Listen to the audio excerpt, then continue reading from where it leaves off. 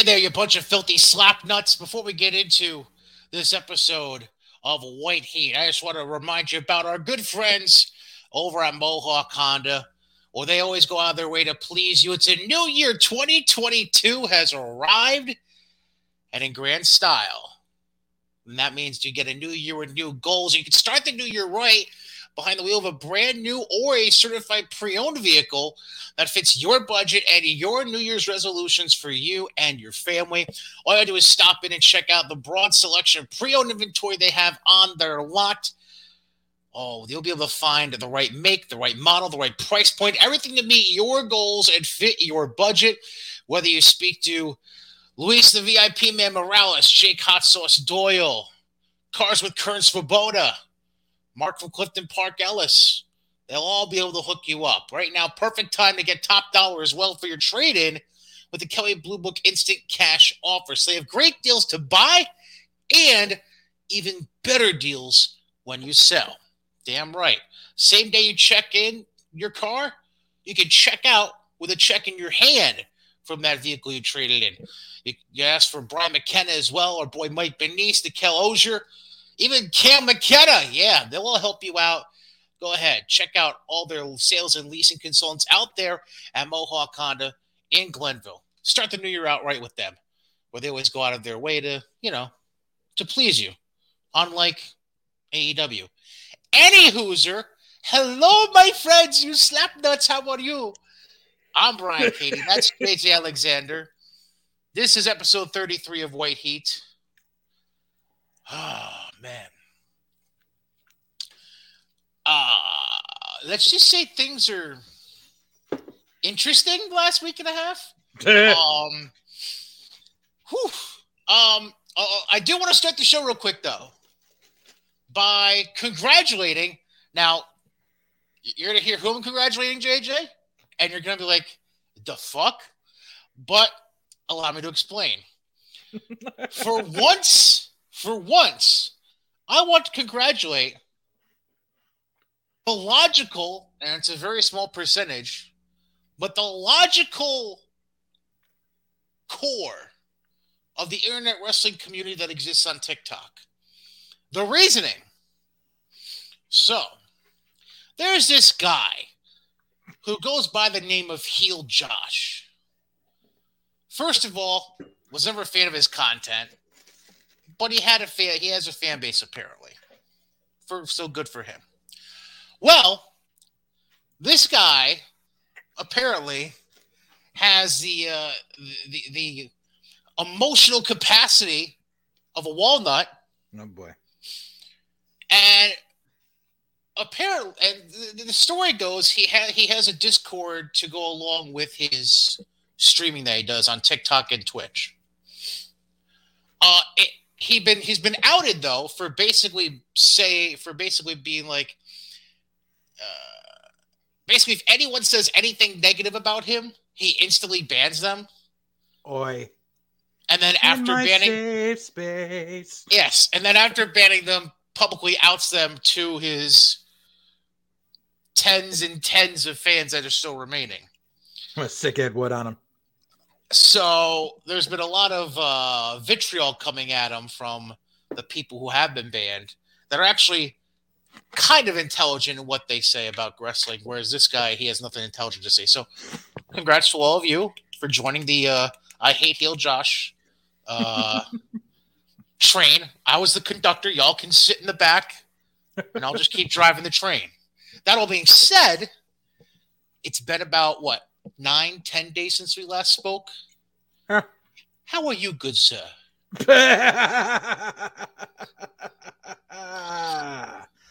Let's see. Right now. Stay thirsty, my friends. Right now, we're currently able to record this episode because I am running my PC off of a hotspot on my phone because Frontier sucks balls. Over the weekend, I had an outage that lasted 17 hours. And then I've got another outage today. Yummy. I swear they just got word that I switched to another company that's getting installed next week, so I'll have fiber, and this shit won't happen again. So they say, let's stick it in JJ's ass and just twirl it around. Basically. Of course, this new company I'm signing up with, like, I got such mixed signals. Like, I sign up on the thing and they're like, we'll rent you the modem or you can buy your own. Here's the 2 models of modem we use. Okay, so I find the model modem. I buy a used one off Mercari. I'm like, all right, no problem. I freaking set up I wait for it to get here. I set up the installation date and they're like, oh no, we provide you with a free modem. That's not what it said when I signed up, you bitches. Just like, you suck. And then my freaking surgeon, like I just told you.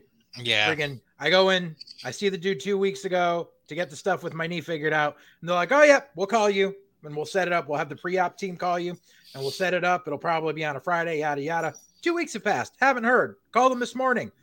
And I was like, hey, oh, bitch, why ain't you called me? She was like, I was waiting for you to call me. That's not how this works. That's not how it works. That's not how any of this works. Unless you're like me and live in New York State and are trying to figure out stuff that's wrong with your unemployment or trying to get a ruling on your disability claim, and nobody fucking calls you. Yeah, that's the way Connecticut is too. Or better, they don't call you. They mail you shit. Not email, which will take 5 seconds. They mail you shit. Mm-hmm. Fuck you. Oh, yeah. Yeah. Oh, don't worry. The state of Connecticut's it's just as bad. Don't worry. But I mean, yeah. So I finally got my surgery date set. It'll be after the weekend of the Rumble, so I won't have to spend the hospital and spend the Rumble weekend watching it on a laptop in a hospital bed. So that's a good thing. Nums. I got some new beard product in that I'm trying out. It's working okay, so that's a positive. Long and my short, dog won't shut up. Yeah, that happens. Well, long and short of what I was basically getting at a second ago, by the way. So basically, New York State unemployment refuses to pay me anymore because apparently my initial claim that just wrapped up around Labor Day, they overpaid me on, and now they just refuse to pay me anything at this point. Yeah, that happened. That happened to me once years and years ago. Bunch of dirty fucks. And then with the disability thing, my original claim went in beginning of the new year. They ruled on it in. Let me think here. They ruled on it in June. Yep. End of June. So the very first week of July, right around the 4th of July, I appealed. I was told it's a 5-month process. We're now approaching the end of month 7, motherfuckers. What are we doing here? Well, I mean, at least when it all goes through, you get a retroactive check, which is nice. True. That's what happened to me. That's the only thing that's keeping me happy is that I'm thinking about the retro check. Ooh. Yeah, I'm amazed. Like the first time I had to go through all that shit, I got approved right away. I mean, I guess all you got to do is get your leg hacked off. But I mean, it works.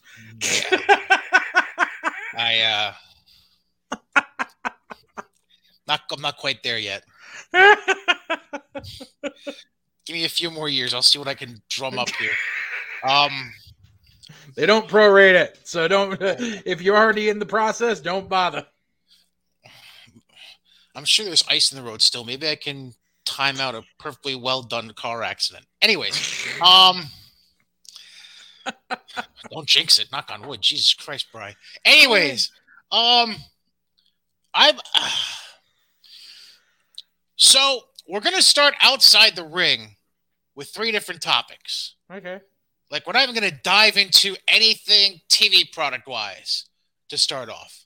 I want to begin with a common belief that a lot of people have grown to hold over the last number of years, and one that I feel like we need to hammer home once again. Ladies and gentlemen, I present Fuck Dave Meltzer. Now, I have the shirt. Now, there are many reasons people can probably come up with. Amongst them being the loyal dick sucker of the Young Cucks and Kenny Alpha, not Omega, Kenny Alpha. Twinkle Toes Finger Bang. Twinkle Toes McFinger Bang. Yes, thank you. Well, that's you could probably even paraphrase some of the shit that Jim Cornette's explained on his podcast and the long, arduous history he has with Dave in that regard. But I want to give my own. For those of you who are not aware, and we'll dive into this probably briefly later on when we discuss WWE in more detail.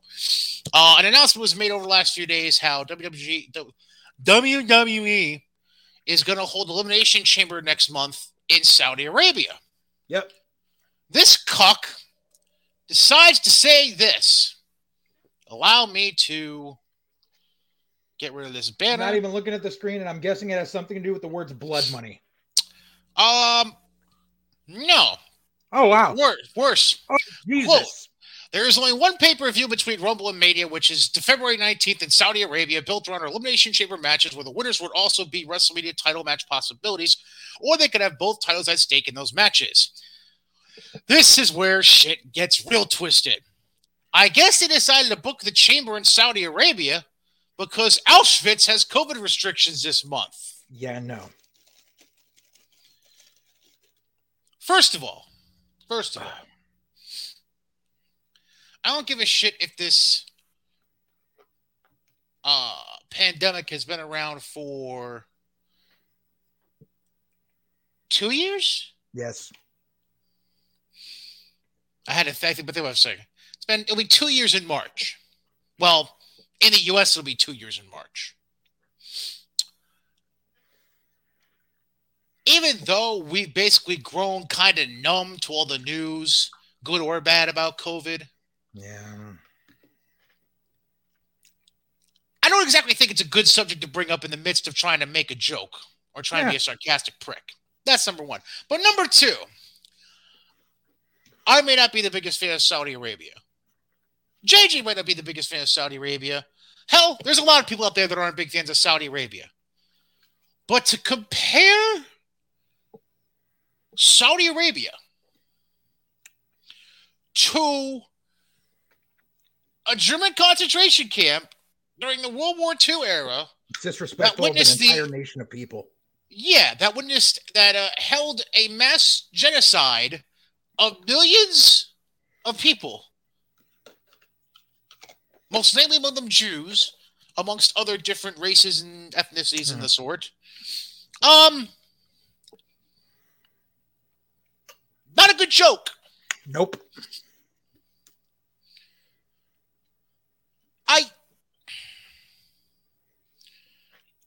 Ladies and gentlemen, consider this my weekly Bill Cosby brain damage.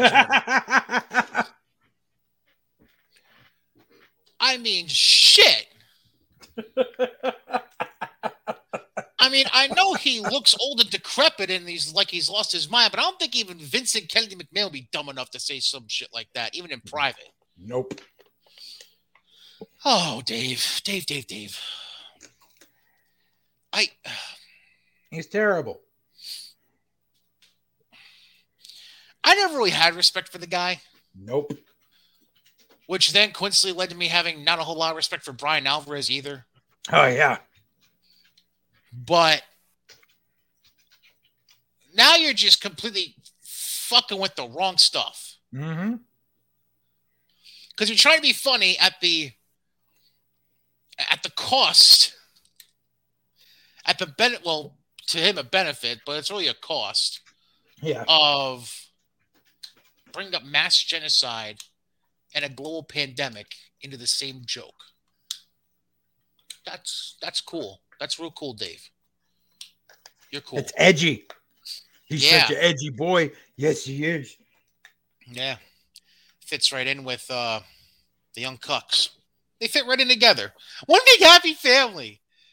Which brings me to the next thing I want to bring up. For as much as I sat here with Mr. Alexander the last 8 months, talking about how Dave Meltzer must be on the payroll for AEW. If y'all go look at the PWI Awards that just came out in the last week for 2021, it is fucking laughable. Fucking laughable. Now, I will say this. Not all of them were completely off kilter. But I'll begin with this.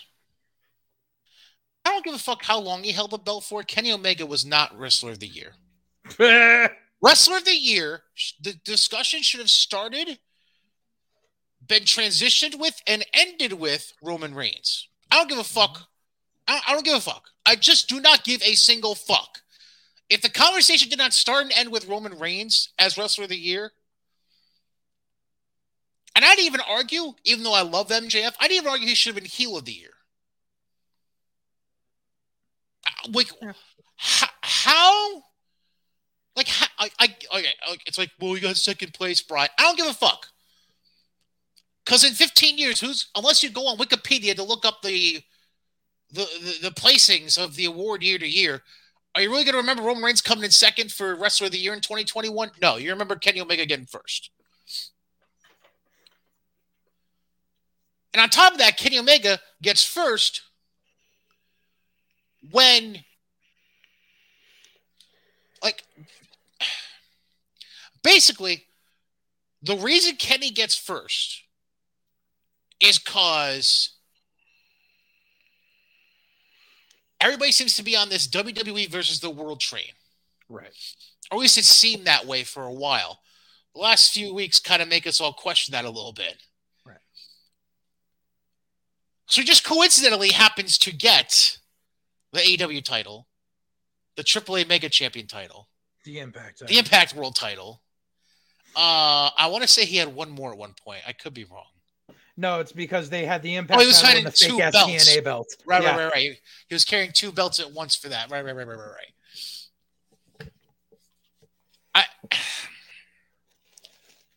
I can't get myself to buy into that at all. That's number one.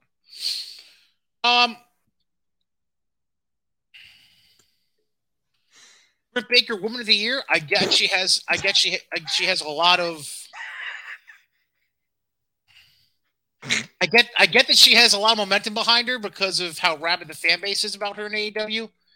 But again, that's a conversation that should have started and ended with Bianca Belair. Yeah. And this isn't me trying to say WWE should get every single award, but there's just certain ones where you look at it and you go, this is fucking stupid.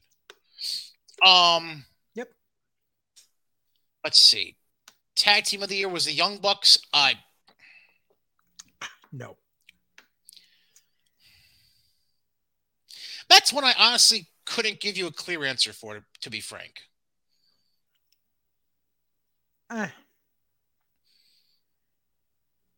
Tag team wrestling in general just kind of seemed a little muddled in 2021. I would agree. Like there wasn't a clear tag team. Like the Bucks just happened to get it, I think, just because if I had to think about it real quick, they probably the longest title reign out of all the major tag team champions out there. Right. Like, I want to say they won their... although the Good Brothers and Impact are kind of trouncing on that, but they also only have TV tapings once every 2 or 3 weeks, and they only defend the belts maybe once every 6 weeks. Yeah. So, like the Usos, they just got back together, 3 months ago? 4 months ago? I mean, that was a matter of injury. That wasn't a matter right. Well, it was a matter of combined a number of factors. New Day, As much as I don't care for him, the Street Profits were killing it last year. Yeah, I mean, and they weren't even top 4 in the voting. Right. It went Bucks, Lucha Brothers, Usos, New Day. Maybe you could have made an argument for RK Bro, and they weren't even top 4. God, baby. That's because we were bumping the theme music before we started recording, Jack. I do that shit every day. Good for you. I'm happy for you. God.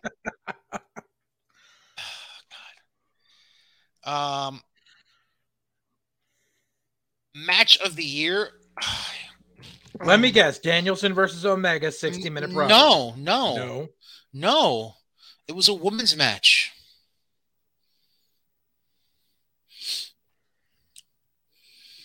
It was the Britt Baker Thunder Rosa match. The fucking the garbage fucking Yeah. fuck that. Fuck that. Fuck that and fuck that. In fact, it actually doesn't even show. It just gives the. Yeah, it was St. Patrick's Day in Jacksonville. Yeah. Yeah. Yeah, unsanctioned lights out match. Yeah. Fuck that. I'm not even gonna sit here and try to think of a match. I'm just gonna say no. Rivalry of the year went to Jericho and MJF. Well, feud of the year, whatever you want to call it. No. Over Bianca and Sasha.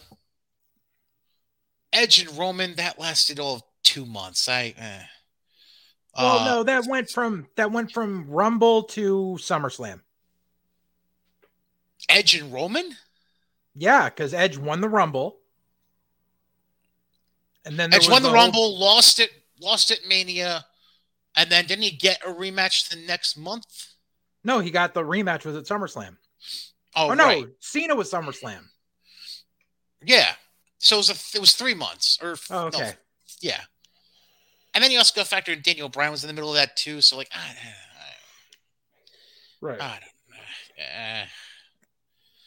Most popular wrestler, I'm not even going to bother with that one. You can probably guess who it is. I'll give you a hint. No. Most popular wrestler is a guy who just came back 3 months ago. Oh, Punk? Fuck that shit. Yes. Most hated wrestler, I'm not going to argue too much about MJF, but MJF gets good heel heat. Yeah, I'm not going to argue too much about MJF. Comeback of the year, probably Punk. Yeah, of course. Jerk-offs. Most improved wrestler of the year. Would you like to guess this one? Oh, this has got to be something awful like fucking Jungle Boy or some shit. Hint, female. Riho! No, but it's the woman who recently defended her title against her for no reason. Fucking Britt? No. Yep.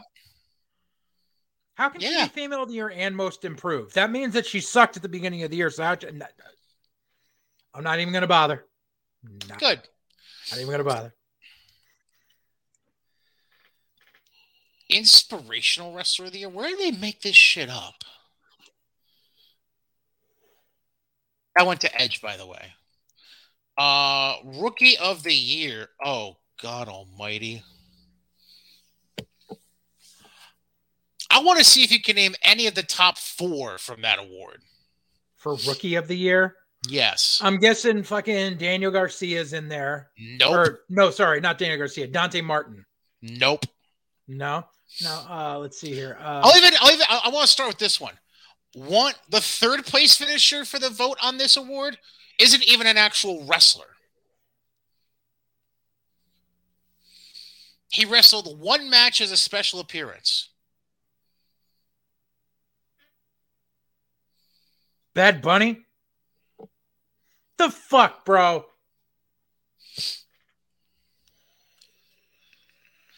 Fourth place is a guy who's second generation. I think second or third generation, and has no place on TV right now. No business being on TV right now. What, Dominic Mysterio?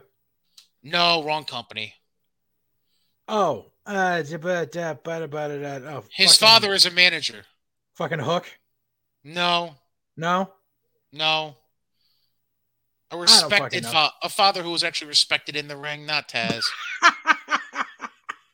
Brock Anderson? Correct. Oh, Jesus. Second place just became a champion. Well, actually, the last 2 just became a champion. Second place and first place. One's a female, one's a male. Jade Cargill? She got first.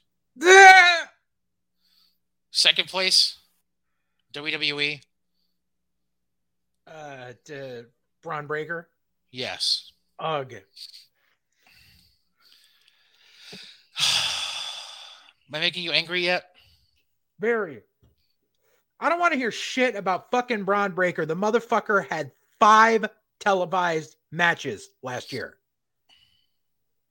Listen, I'm not arguing with you. So, ladies and gentlemen, the PWI awards are trash. Just like Well, I most mean, wrestling awards out it's there. the same people that do the PWI Top 500, which we exposed as a work last year. Yeah, but people don't. Well, actually, I'm not going to say that because it's a possibility people could pay for votes.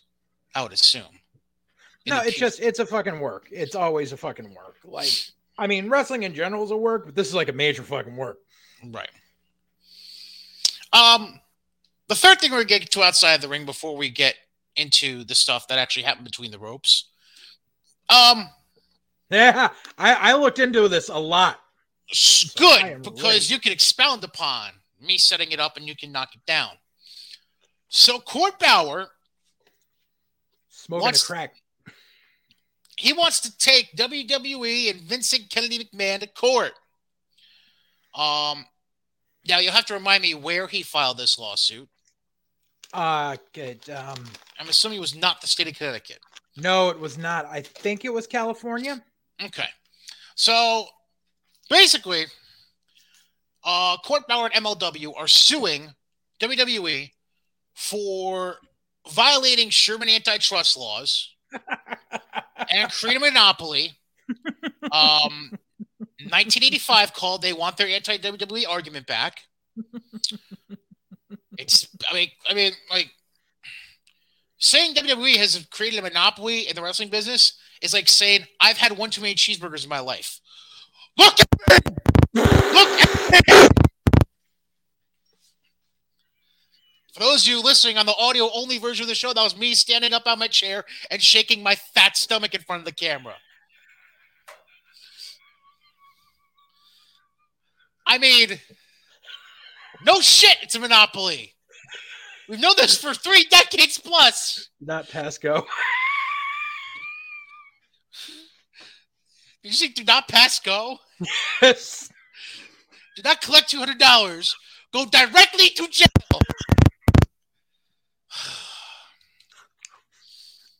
I ate Baltic and Ralph Avenue, Eddie. Jesus. I mean, like, so number one, the lawsuit is basically like, congratulations. You're publicly saying what everyone's been saying about WWE for 35 years.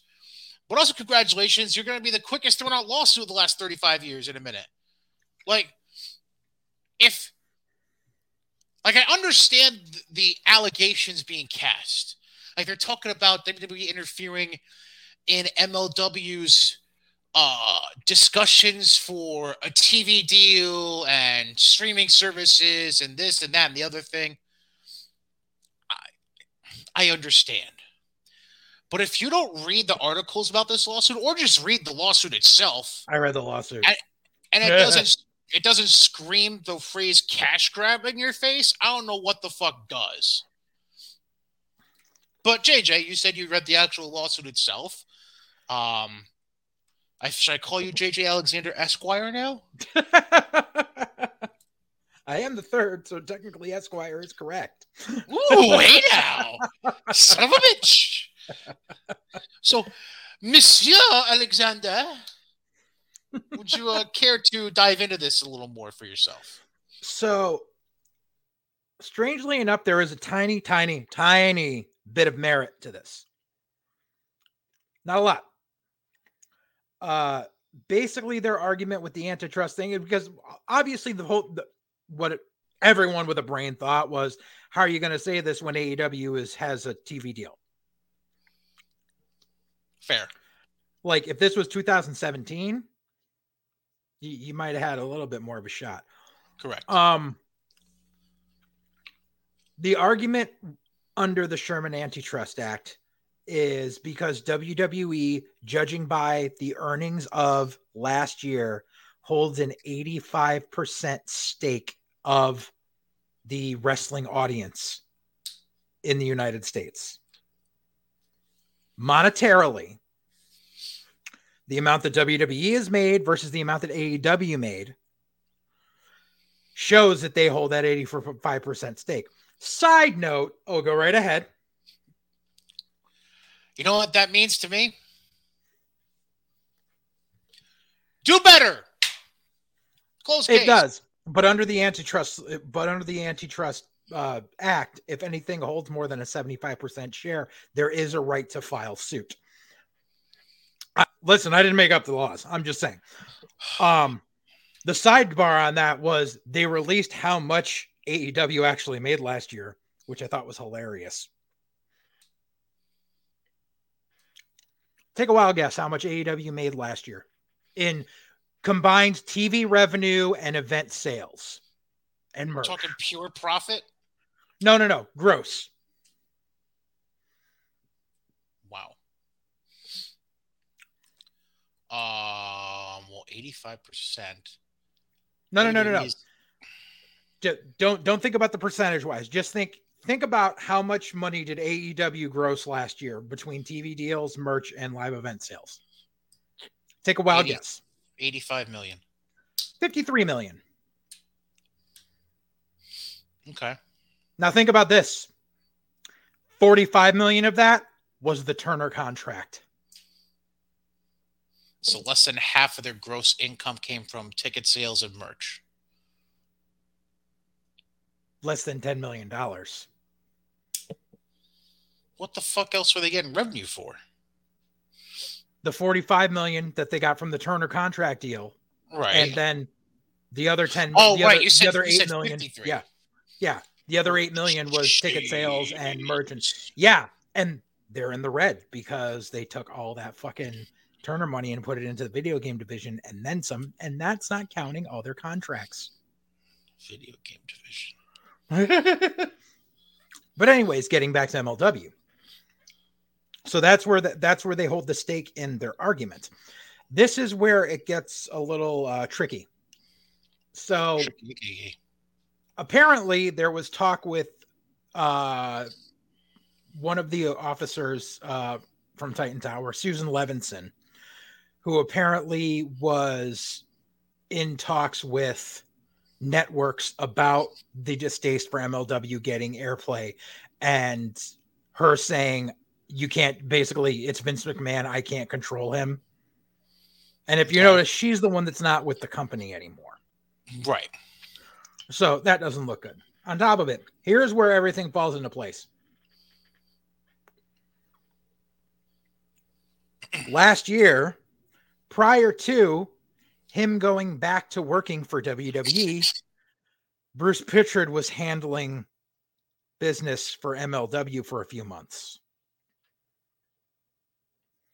Bruce Pritchard came over, or not in 2020, but 2019. Okay. Bruce Pritchard came over to WWE knowing what guys were making, where they were working, how long their contracts were and everything, and then blah, blah, blah, blah. Basically released whatever minute info, but he shared confidential information about MLW with WWE. Basically, if Bruce Pritchard gets deposed, he is fucked. On top of it,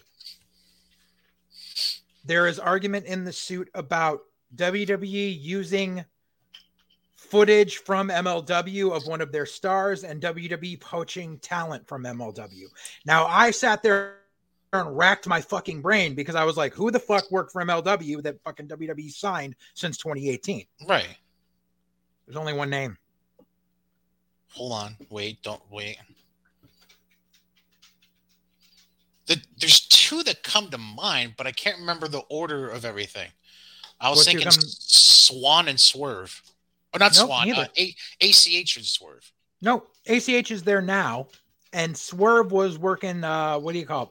Swerve could be as well, because they did use some indie footage of him. So he was a possibility I didn't even think of. But Killer Kross. Because after him and Scarlett said fuck you to Impact, right, he worked MLW for a set of tapings, because when they were showing the archival episodes of Fusion on Vice, they showed Killer Kross on there and said that he was just freshly signed by WWE. So they always do the commentary in post, right, which means they did it months and months later. So they would have had to explain that when they aired that. So that is the only talent I can think of that WWE poached from MLW that was under contract. Now, the problem is MLW contracts don't pay shit, according to Brian Last, because he knows people who have worked for MLW and he knows what their contracted guys make. They don't make much. So it's not that hard for a guy to break a contract with MLW and say, fuck off. My guess is all this came about not only from that, but also, so they had talks to try to stream Fusion on Tubi. Right. Tubi is owned by Fox. So so Vince would have been like, and Vince would have been petty enough to be like, I'll pull SmackDown if you fucking play another wrestling company on even your free streaming service. And the thing was, MLW really needed that Tubi deal because Tubi is where you can watch Lucha Underground. So they would be able to piggyback off of that with the new Azteca Underground stuff, saying, look, here's the prior company. So that created a problem. Also, because I was sitting here thinking, because there was conflicting data about who it was, whether it was with Tubi or Vice. And it's with both of them. The reason there was an issue with Vice, number one, and here's something that no one's going to like hearing, is WWE gives input on Dark Side of the Ring. Whether you like it or not, they do. Proof of that was Jerry McDevitt being there for the fucking steroid trials. But the entire plane ride from hell episode, like, it doesn't matter if the guys that they talked to weren't under contract anymore or not. Like, there's no way they would have been able to fucking get around that shit without getting a fucking defamation of character suit slammed against. And if you'll notice, like, shit like that, like, they made Vince out to not be the bad guy for the steroid trial in that episode.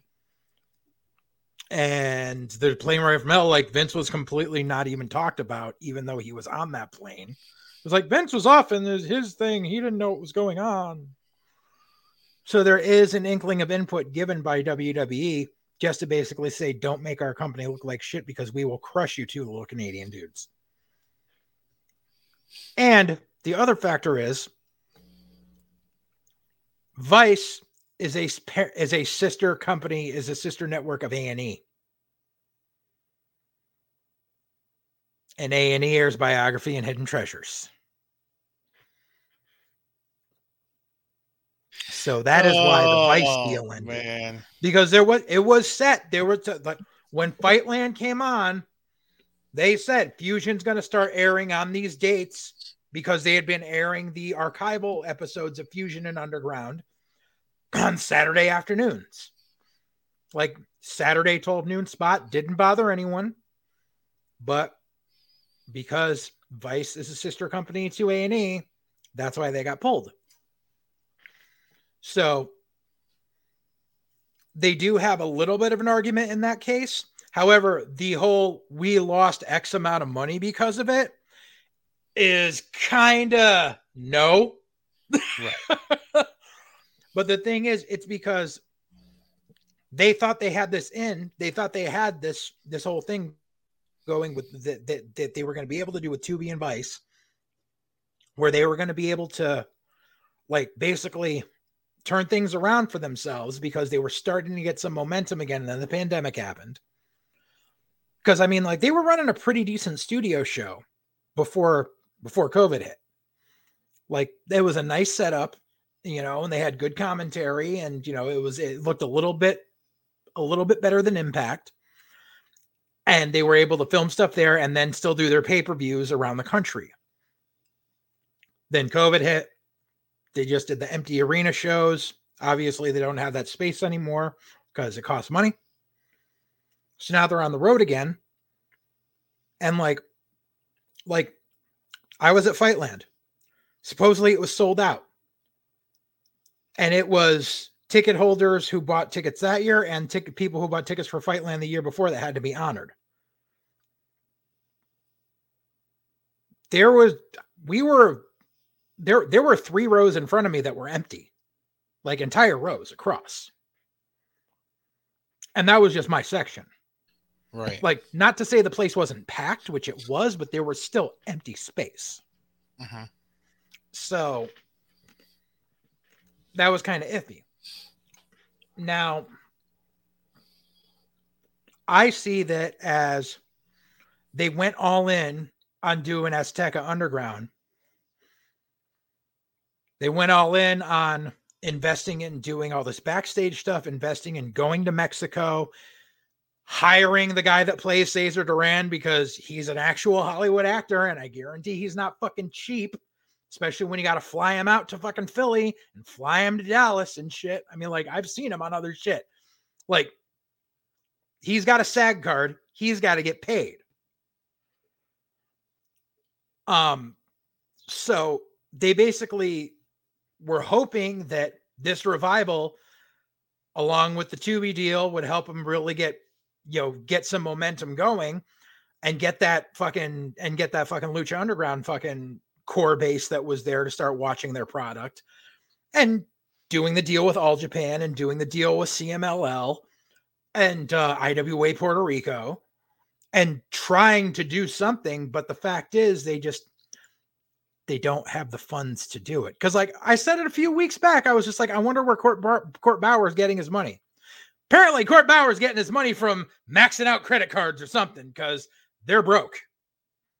So that's why they're suing WWE, because they have an inkling, tiny bit of a case. And like I said, between Killer Cross, Swerve, and Bruce Pritchard giving away their shit, they could get a settlement.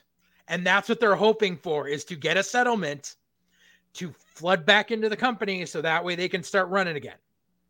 Because as of right now, all they've got is a YouTube show. They've got their events, which do okay, but not enough to pay some of these people that they bring in. I guarantee that's the reason that fucking asshole Will Ospreay hasn't showed up, because they don't have the money to pay him. Fuck Will Ospreay. Well, yeah, but still, like, the only reason he hasn't been there is because they don't have the cash to pay him. I mean, God knows how much they're paying to Jerry. I mean, most of the other indie-ish guys on there, like, I could see them being stuck under a contract, like, like EJ and Duca being stuck, in a contract where he's getting like $500 a month if he's lucky. But and guys like Casey Navarro and shit like that. Not Casey Navarro, Kid Osborne. Casey Navarro still working other indie dates. Right. But like he was, basically they tried to do all this stuff to try to garner attention again with Azteca Underground, IWA Puerto Rico, with Shimmer. Yep. And it's just because they were just announcing how they were going to make a MLW Women's Featherweight Championship. Why are you going to have weight classes for women is bullshit. Sure. Especially when you're pushing Willow Nightingale, who doesn't weigh 85 pounds. She's not Riho. Like, correct. Like, why are you going to say featherweight? That's some bullshit.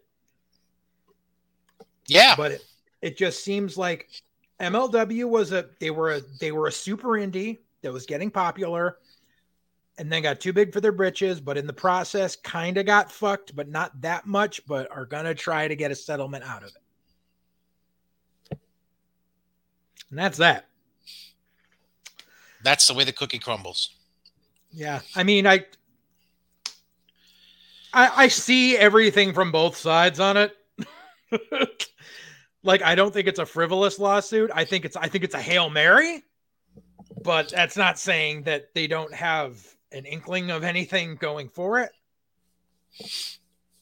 More like 10 Hail Marys, 10 Our Fathers, and maybe some more penance after that.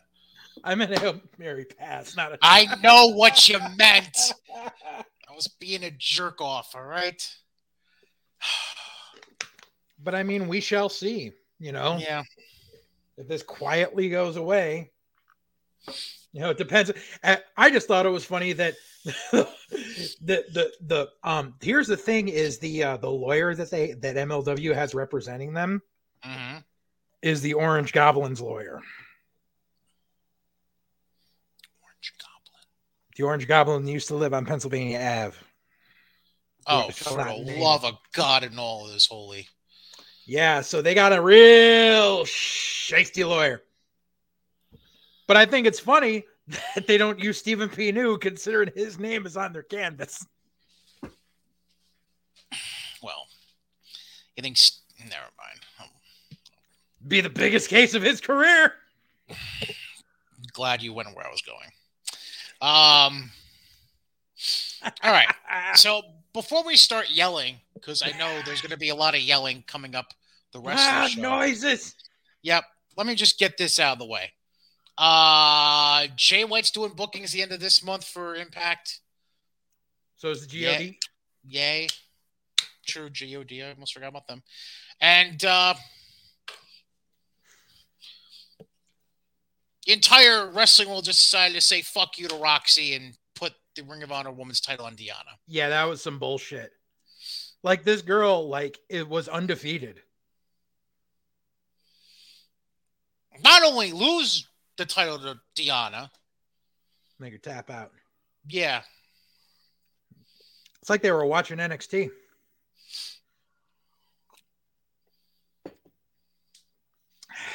Salty. Just a little. That, you know what's really bad? I actually watched Impact and I hardly remember anything of what happened on the episode. Yeah, I remember wasn't really anything worthwhile aside from the title for title. I remember match. Trey Miguel doing commentary for some X Division match. I'll try to pull it up for you. I'll tell you something that I guarantee is probably going to fucking happen. Eddie Edwards is going to be a fucking ROH defector. By the way, tomorrow night, because we are recording this on Wednesday, January 19th, tomorrow night in Impact is the episode where Charlie Haas faces Josh Alexander and concusses his damn self. Yep. It's also the episode where, remember, this is pre-tape, folks, so we already know the result of this. Jonathan Gresham defended the Ring of Honor World title. Oh, it gets better. Guess who the opponent is? I don't know. Fucking Chris Bay. I want you to think of somebody that deserves no part of being near this belt. Matt Cardona. No, but you're kind of on the right track. Kurt Hawkins? No. Yeah. Oh, wait. I saw who the fuck challenged him. Deanna's boyfriend. Oh, fucking... Who the fuck is she fucking now? Steve Macklin. That's right. That's right. That's right. Yeah. Fucking COVID overbite. Yeah. This motherfucker. Because I remember when that vignette was happening, I was calling him COVID overbite, and the wife was like, "Why are you calling him COVID overbite?" And I had to explain the whole thing. By the way, the match you're referring to with Trey Miguel commenting was probably Chris Bay against Laredo Kid, I'm assuming? Yes, that was it. Oh, Speedball Bailey had a match. Yeah. The ROH Tell you, Laredo Kid's been all over the place in the past year and a half. ROH thing where they decided that having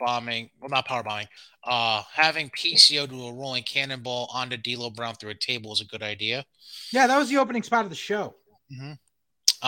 Masha Slamovich was on the show. Random. Yeah, that's right. Fucking random. Okay.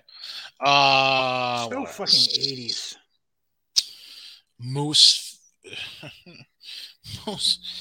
defended the Impact World title against Zicky Dice. Get a fuck out of here. Yep. Yeah, that was when I turned it off. God, is this real? Oh, anything else really? No, probably not. Yeah, because the whole thing was Moose handpicked his opponent. That's stupid. All right. Yeah. All right, well, that ends that. Shows you how much Impact has going for it. 4 minutes worth of material. Now we move on to our friends. Oh, boy. Let me pull up my notes. Let's pull up my notes, too. Actually, you know what? Before we get into notes, let me go into some visual evidence. Ladies and gentlemen, I present to you last Wednesday's Dynamite crowd. Oh, yeah, that's right. I sent you that picture. Damn right, motherfucker. Yes, you did. if you're not watching on YouTube, please do yourself a favor. Go to YouTube. I'll even tell you the time mark for this. Go to about the 49:40 mark in your video, and you will see the picture I am currently showing. Hint, hint, lots of empty seats in the lower level, and the upper level has nothing. Why? It's turfed off, motherfuckers. That arena has 2 upper levels, and that's the thing is that was given from someone who was sitting over by the entranceway, and there's other footage being shown of people who are on the other side showing the side where hard camera was completely empty. The worst part on the floor.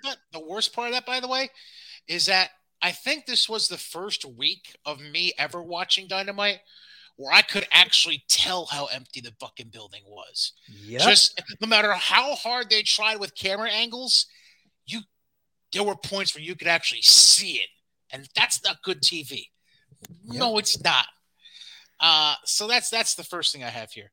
The second thing I have here, I'm not sure if this is what is going to bring me into this. Yep. No. The New Year's Eve street fight thing. Yep. Yeah. That's okay. I know what that's referring to. Okay, so fucking take Conti. So, you can see both of our faces still, so I can leave the picture up. Okay, so the Toronto Star is considered basically the largest news source in the country of Canada. The Toronto Star released an article back on Saturday, January the 15th, with the following title to the article, asking the question, quote, "Can Tony Khan's AEW beat Vince McMahon in WWE at its own game?" Now, unfortunately, I was not able to read this article because to read anything on the Toronto Star, you have to pay for a subscription. Yeah. But I'm going to go ahead and assume, even if it does make an ass out of me, that's another lovely picture. I won't show that, but maybe we can tweet it later on. Thank you, JJ. That's the other picture from that night. Lots of empty seats. I will go ahead and just assume that maybe Mr. Cage or Mr. Jericho made a few phone calls and said, "Hey, help us out." And that's how this all got set up. Now, apparently, WWE decided, fuck it, we're going to release a statement. Because at one point, the Toronto Star, I guess, referenced the New Year's Eve street fight tag match that involved Ty Conti, Anna Jay, Penelope Ford, and the Bunny, which turned into an unnecessary bloodbath eventually. The quote from WWE says, quote, "If you look at the gory self-mutilation that bloodied several women in the December 31st event on TNT, it quickly becomes clear that these are very different businesses. We had an edgier product in the Attitude Era, and in a 2022 world, we don't believe that type of dangerous and brutal display is appealing to network partners, sponsors, venues, children, or the general public as a whole. In other words, congratulations, AEW. You have pigeonholed yourself into the exact demographic JJ and I have been talking about for 8 months. Ain't that some bitch?" You know what's hilarious was one of the fucking Facebook wannabe dirt sheets that literally just copy pastes fucking other fucking dirt sheets. Fucking shared that quote about how like blah, blah, blah, blah, blah, not in this era, yada, yada. And then showed fucking stills of fucking Seth Rollins taking out Rey Mysterio's eye. Like that was the fakest shit they did on TV, bruh. Mm-hmm. Like that that's not the same at all. Now, you and I are going to simultaneously and chronologically share the thoughts that we jotted down, because I jotted down a few myself chronologically through the course of Dynamite. But I want to share one last thought in general about AEW. This actually goes out to the AEW fans. Computer keyboard warriors, turn your volume up to 11 and listen very closely. Uh-oh. Okay? This actually kind of goes back to a topic we discussed last week. Okay? Motherfuckers, saying we and us. You were not employed by Tony Khan.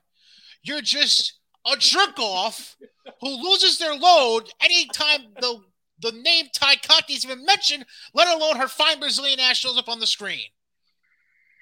You probably have your walls plastered with posters of, what was it? Twinkle Toes McFingerbuck is what we call them or whatever? And the Young Cucks and Baby. And you probably do the DMD thing. Like, fuck off, all right? There is no we. There is no us, okay? Like, this gets to me with sports fans, too, so don't think you're excluding sports fans. You're all fucking stupid when you use the words we or us, okay? You're not on the team. You're not employed by the company, so fuck off with the words we and us. But There's only clear. Do not include yourself in the possessive as if you're helping make the decisions backstage or you're putting on a pair of tights and boots and getting in the ring yourself. Suck a dick and stop using the words we and us. Fuck off. But they're going to win because they've got us tailgating in the stadium parking lot. If I see any more of these AEW cuck fans using the words we and us at this point, I swear to God, fuck TikTok. I'm going to get off all fucking social media. Like, fuck this shit. I am so done. I am so done with AEW fans. Because here's the thing. You, not WWE fans, you're the ones that want to make this personal. You're the ones that want to make this a quote-unquote war. There is no fucking war. There never will be a fucking war. I don't care if Vince sells to fucking... I don't care if he sells to my next-door neighbor who doesn't know how to park their fucking car, all right? Even he with half a brain and at 70 years old would be able to run a wrestling business better than Tony Khan is right now.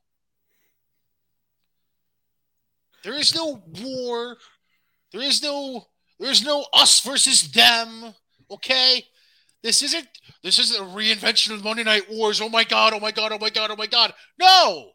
No.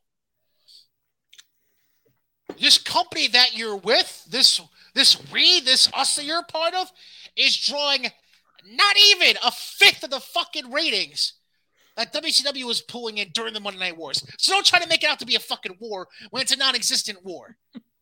It's a one-sided war. It's not even a war. It's not even a battle. It's the equivalent of your 10-person army walking onto the battlefield and seeing a 150,000-person army and just instantly dropping your weapons. That's the equivalent right there. So stop your we, stop your us, stop your fairy tale wars that you dream about in your mommy and daddy's basements, okay? Just stop it. Go back to playing cowboys and Native Americans in your basement and just stop, all right? Just stop. Go back to playing with your Barbie dolls and your doll houses, all right? Leave the work to the professionals. They don't need your help. I guarantee you right now, okay? Here's what I'll guarantee you right now, actually. If Tony Khan met 95% of you keyboard warriors that claim this as a we and an us thing, he would need the biggest bottle of hand sanitizer to get through that meet and greet line. To the point where he might want to say, fuck it, wrap me in bubble wrap. I don't even want to touch these fucking people with my skin.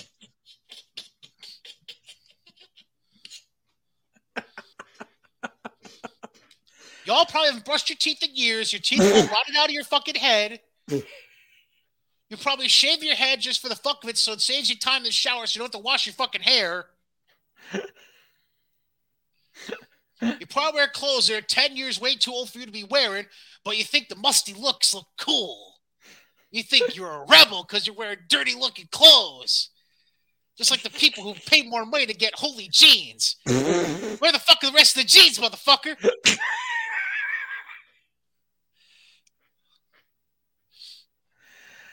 I can keep going, but I think I'll stop for the sake of time. Yeah, to quote John Candy in the movie JFK, you're a mouse fighting a gorilla. Great movie, by the way. Yes, very I much. don't feel like that movie gets enough respect, honestly. It doesn't. Talk about an all-star cast, by the way, when you look back at it now. That's one of my top 5. Tommy Lee Jones, Kevin Costner, Joe Pesci, Kevin Bacon, John Candy. Vincent D'Onofrio. Yeah, Michael Rooker. Anyways. Yeah. Shall we? Yes, we shall. You reminded me. You ever seen the movie Big Fan? Yes. That's what it reminds me of. Yeah. Like they're gonna win because we're tailgating we're tailgating in the parking lot that weekend. Watching it on the little antenna TV. Come again? Huh? Watching it. Speaking to my good ear.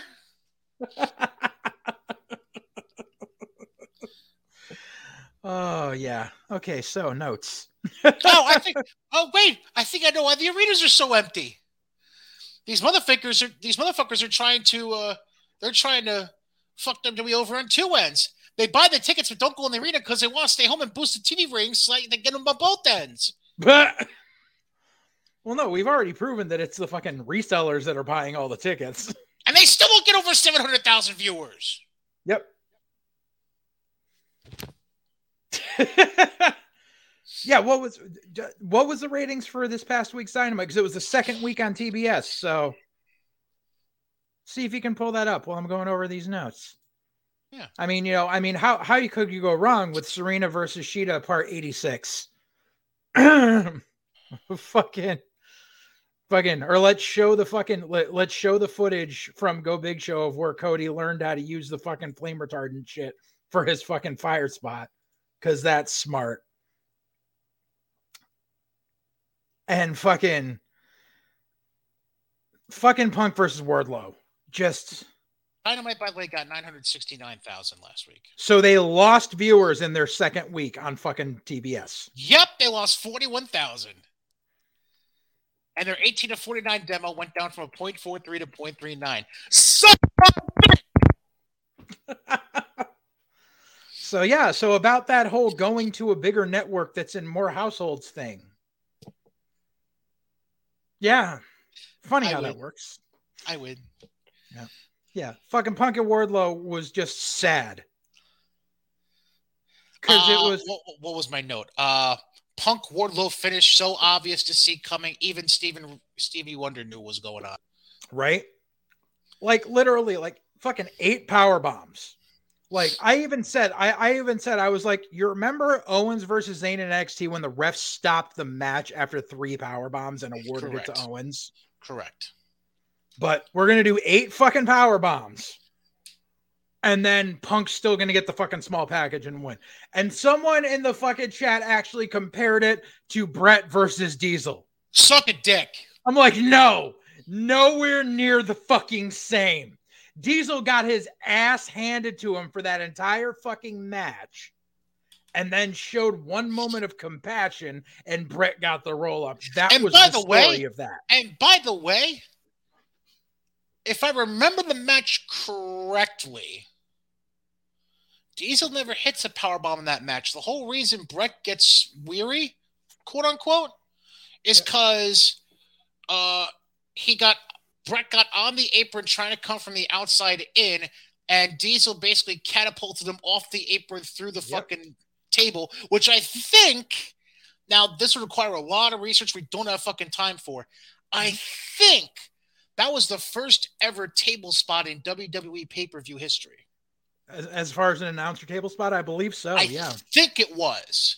Probably. Because I remember back then going, oh shit. Like, yeah. And that was 95?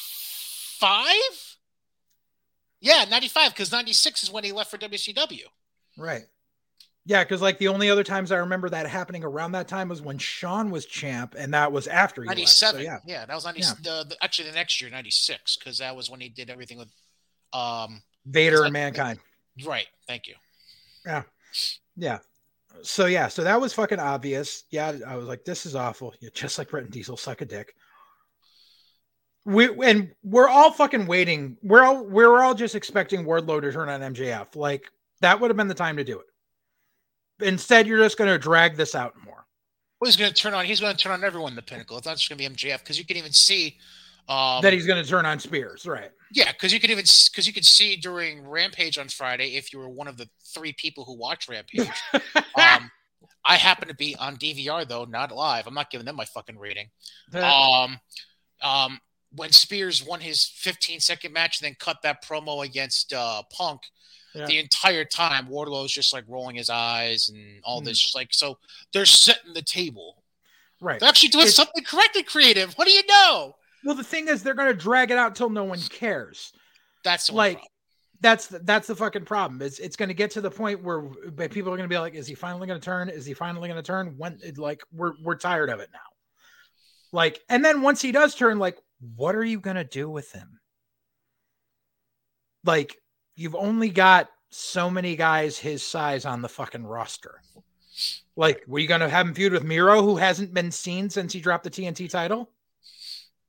Powerhouse Hobbs, who never gets any fucking TV time unless he's fucking accompanying someone else to ringside, or jobbing out to Dante Martin. Right.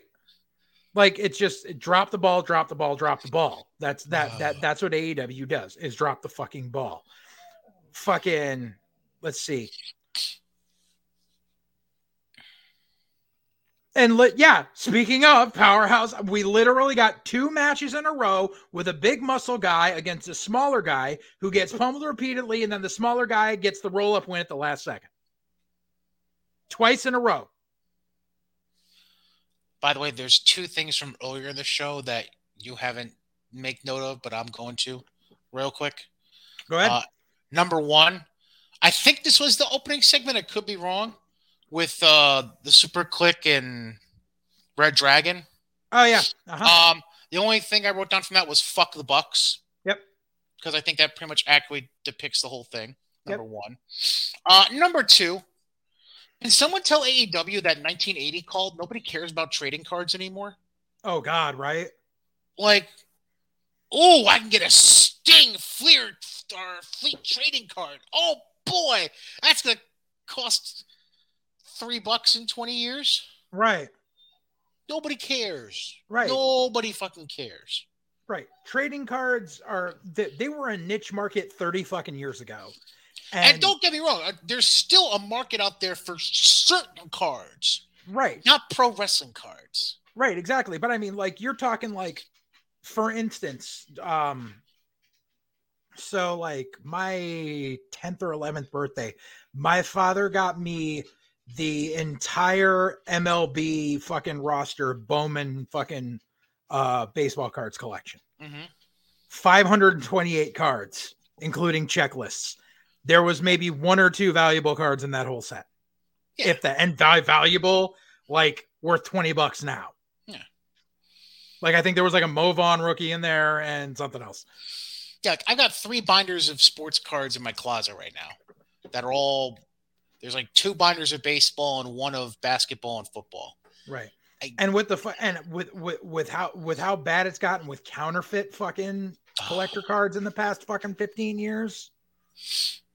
Like, there was a dude used to come to fucking RPW shows, Kurt, real nice dude, who would do like card fucking drafts and shit.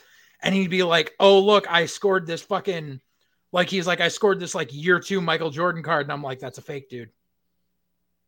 And then fucking, and he was like, and I was like, "Dude, I hate to tell you, it's a fucking fake." And then like, I sent him the info and he was like, "Holy shit, it's a fucking fake." I'm like, it happens. That's because people are too lazy to understand the grading process. Right. Which is a whole nother mess unto itself, by the way. Yes. Yes. Hence why the 3 binders are still sitting in my closet. Right. I've got a couple of binders sitting downstairs of leftovers of what from my father's collections of what my mother fucking picked through and fucking sold for money that she shouldn't have. But yeah, that's a story for another day. Yeah. But yeah. Drew roll-up finishes. Jericho seems stoned. Oh, look. Yeah, he did. So do we notice that the week after, and I'm not saying because it's also the week after I said it, but because obviously, like, whatever. But the week fucking after 3 weeks of Jim Cornette saying, why the fuck isn't Jay Lethal on Dynamite? Jay Lethal shows up on Dynamite. And he was on Rampage. Yeah. Doing a meaningless... Did you see the segment from Rampage? No, I didn't watch Rampage. So, listen to this clusterfuck of commentary teams. Excalibur was your main play-by-play guy. Oh, it gets better. He had Taz, Chris Jericho, and I want you to take a guess who the fourth member was. Fucking Daniel Garcia. Ricky Starks. And halfway through the show, for whatever fucking reason, Jay Lethal came out and decided to start shit-talking Ricky Starks in the FTW title and then challenge Ricky Starks to an FTW title match. But I thought Jay was a heel. Because he did heel shit on Wednesday.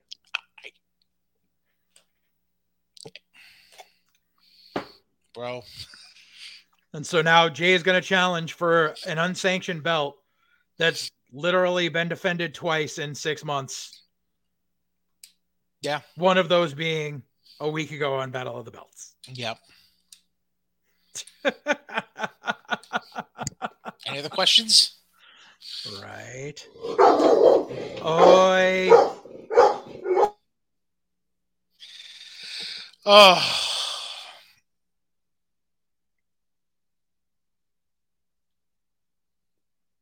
I have 2 more notes about Dynamite.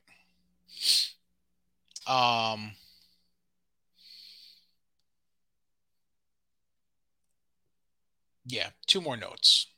I don't know how many you got, JJ, but I have 2. Oh, I've got a bunch. Continue, sir. Let's see. So after the whole shit with fucking the Lethal run, we were an hour into the show and we've only had 2 matches that have been less than 15 minutes each. Whereas if this was Raw, the fans would be complaining about there's not enough wrestling. Right. The whole thing with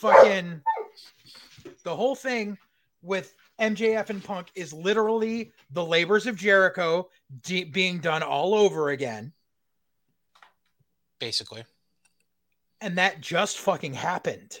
Like, it's not like hearkening back to, this was, the Booker T versus fucking Chris Benoit best of 7 fucking series from WCW Nitro fucking 20 years ago. This is shit that happened less than 12 months ago. In your same company. I know you think fans are dumb, but Jesus, do not insult their intelligence that much. Too late. And then, so we're obviously going to see fucking the mixed tag match between fucking the Super Fucks versus the fucking Alien and fucking Pockets. And we obviously know that Statlander is going to get the pin on Britt so she can get a fucking title shot because that's the only way they know how to fucking push anyone. The Super Fucks. I like that one. Then we get to Adam Page. Oh, I was hoping we get to this. And it sucks that we recorded this late because fucking Cornette got to it before me. Here comes Adam Page in a Smokey the Bear t-shirt and a buckskin fucking vest that's supposed to look like Andre's. But so we got Adam Page in the ring being mediocre as fuck and saying that he needs a new challenger because welcome to AEW, where once January hits, everyone's 0-0 again. And so nobody getting any title shots makes any fucking sense because no one has earned anything. Yeah. And so then Diet Cornette comes out. And here's something that's so fucking telling. And I said it last week, but I mean, it's pretty much known that Jim Cornette lives in their fucking heads rent-free. The promo that Dan Lambert cut about Adam Page not being a real cowboy was literally taken from a letter, from an email that was written that was read on Cornette's drive-through the weekend of New Year's, where it was a guy talking about how he got pissed when he found out Adam Page isn't a real cowboy, how he's a fucking school teacher. Literally yanked from there. Yeah. And so then fucking and then Page can't keep up with trying to fucking cut his own promo. And then he's like, oh, having 100 head of cow isn't cowboy shit. And then he goes, turning down a 6-figure salary to start a company with my friends isn't cowboy shit. I'm like, WWE never called you and never offered you 6 fucking figures. Ever.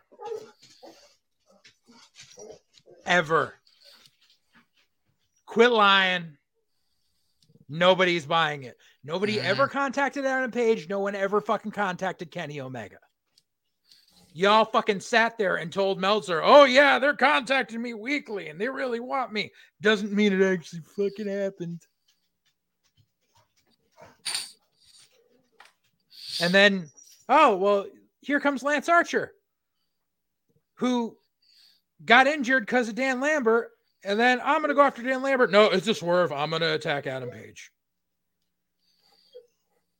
Because fuck it. Just flip another babyface heel for no reason. Yeah. Because Adam Page is a babyface champion. Yeah. And so Lance Archer wants shots out because fuck it. Why not? Everyone's 0-0. So let's give everyone a title shot. What does it matter? I mean, you could say, okay, Lance Archer is a former New Japan United States champion and yada, yada, yada, and lineage and blah, blah, blah. But he just came back from an injury. Mm-hmm.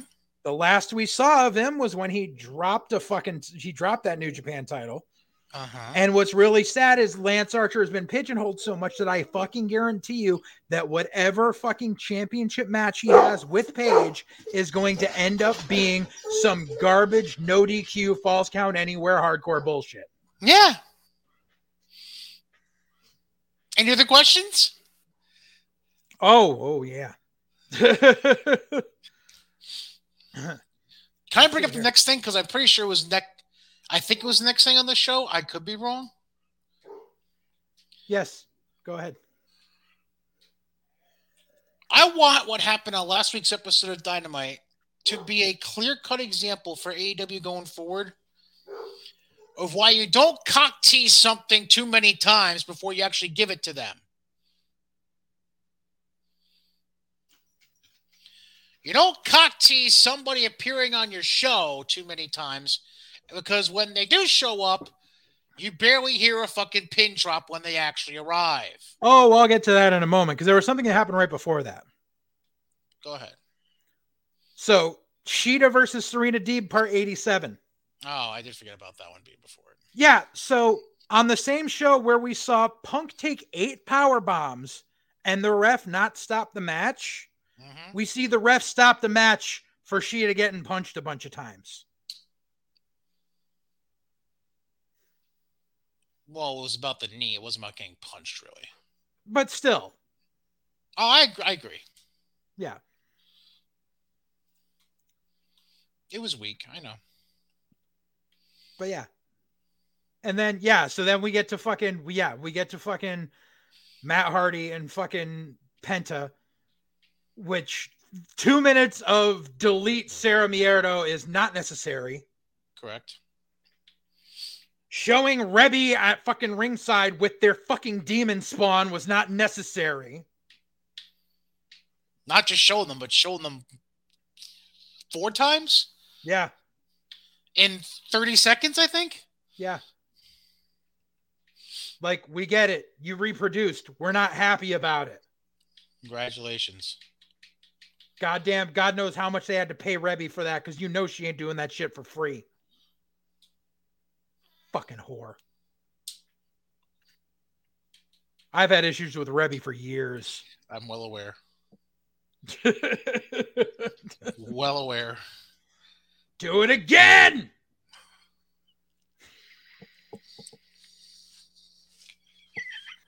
Did I ever tell you that story? I think you did. CTWE show? Yep. Ant Battle? Yep. Do it again! Yep. Bitch ain't selling!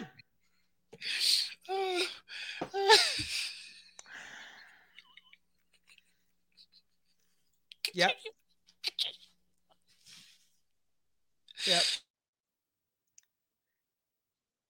And so of course there's the afterbirth after the match with fucking with fucking the Varsity Blondes.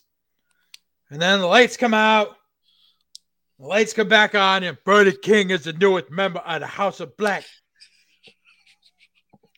Which it was funny. I was listening back to last week's podcast, and you cut me off right as I was saying, now watch, he's gonna show up next week.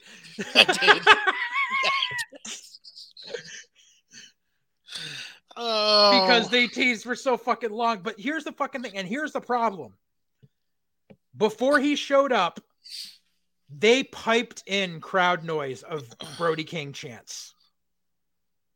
Because it was so faint and it was so monotone of Brody King, Brody King, Brody King, that you knew it was fucking that was there to cue the fucking audience. And then lights go out, lights come back on. Here's Brody King. Now, I've always said that I like Brody. I preferred that he would have stayed with New Japan and with ROH and Violence Unlimited, but a paycheck's a paycheck, and I will never fault him for that. Right. The internet has not been kind to Brody King. And Brody looks different. He looks different, but he looks the same. Here's the issue. And unfortunately, Cornette beat me to the punch on this. Brody looks like a lot of indie guys who just wear black trunks and are covered more than 65% of their body with fucking tattoos. That's the thing now. Who was it that said, I think it was my friend Jesse messaged me. He was like, there should be a moratorium. No wrestler is allowed to get a tattoo for the next 20 years. But I mean, and like people who don't know who Brody King was, because here's the thing, was they're still trying to cater to the niche audience. If you have casual fans watching and this dude appears, having Excalibur go, well, that's Brody King, and he tags with Malachi Black at PWG, and he came from Ring of Honor, and blah, blah, blah. No one cares. They want mystery. You've got fucking Malachi Black, who you're trying to push as your fucking Undertaker. You have a guy come out that's supposed to be his minion. You should be like, who is this? Oh my God, who is this? And then after, when it comes back, you could have Excalibur be like, I've seen this man before. Or some shit like that. Just don't fucking give it to them the moment he comes out. And the crowd didn't care because it was piped in chants, and because even though you're doing a niche audience, like, not everyone was watching Ring of Honor. Not all of them watch fucking Pro Wrestling Guerrilla. Yep. So they don't know, it's the argument that I had when I first got in the business, where I said, in X amount of years, the internet fans are going to be the majority. And I was proven wrong time and time again. Whereas here we are 18 years later, and the casual fan is still where your dollar is. The niche internet fan is not the majority.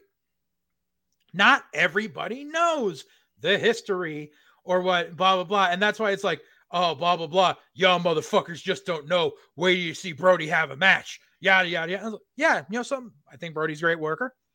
I don't think it's going to change the opinion of people who are like, look, Malachi Black found KFC. That was one of the quotes I saw a lot. Wow. Like I said, they were not kind to Brody. But I mean, that's what you're going to say. And like, in all honesty, like, Brody shouldn't be dressed the exact same as Malachi Black. Like, he should be wearing like long pants or something just to not look exactly like Malachi Black. Right. Like, he needs to look different to stand out. You know, I mean, you didn't see everyone in the Ministry of Darkness dressed like The Undertaker. True. They all had their own look, and that's what's missing. I mean, like I said, I hope Brody is getting paid well. I know that indie guys are making way more anywhere else in AEW when they get signed to a contract. So good for him to make some money. But unfortunately, now you've taken Malachi Black, who you introduced a year ago, who should be in their main event picture. And now he's going to get relegated to a tag team feud against the Varsity Blondes because fucking Rey Fenix is hurt unless you fucking put Penta with Pac and have them feud there. But still, you're having them feud in lower card fucking tag matches when this dude should be getting a singles push. But no, because you already did the whole shiny new toy. Now you're not so great anymore. And this week, Brody King was the shiny new toy. That's going to be like the new segment is AEW shiny new toy of the week. Which speaking of, unfortunately, their last shiny new toy already got broken.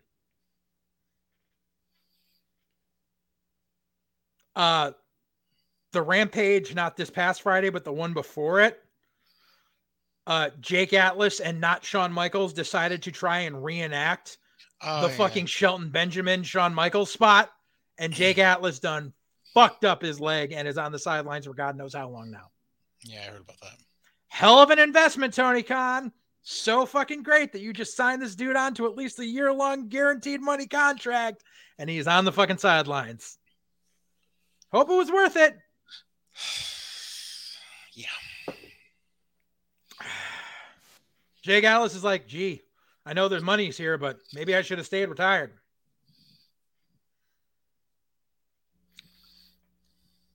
But yeah, so yeah, we the House of Black.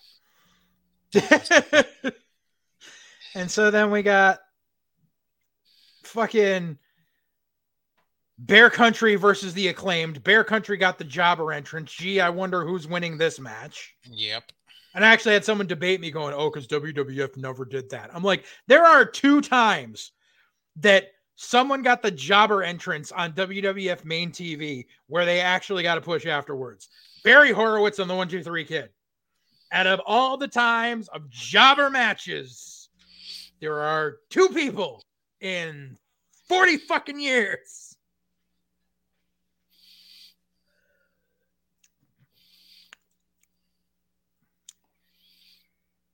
And that was when I pointed out how the arena was empty and someone said, I hate your constant negativity, but you're right on this one.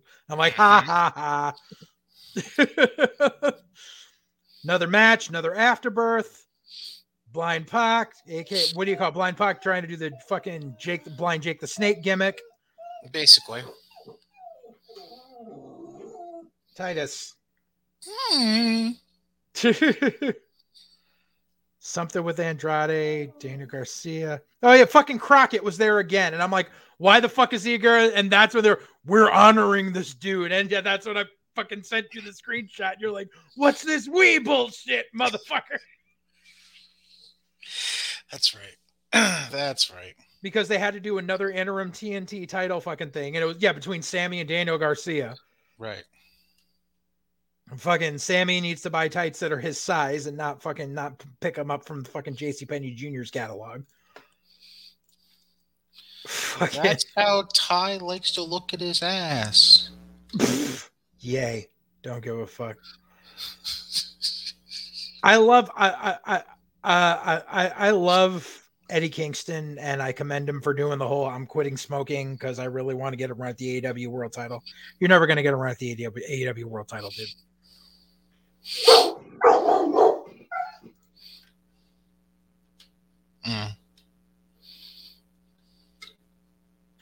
Like, I'm sorry. It's just, it's they might give him a TNT fucking title run, but they're not going to put the company on the back of Eddie Kingston. Like, I love him to death, but I do not see it happening. Neither do I. And then they fucking said, so they showed a graphic saying that Cody was going to be back on fucking Dynamite this week. But then they said on commentary, we don't know when Cody's coming back. It's like, you just showed a graphic saying he's going to be there.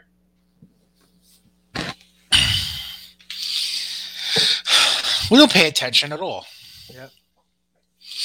Oh yeah, and that fucking have fucking someone do a Scorpion Deathlock in a match 5 minutes after Sting was just out there. Then Sammy does the fucking Crossroads, really fucking sloppy. Whole fucking match was fucking sloppy. He did it the wrong way. That's why it was sloppy. Yeah.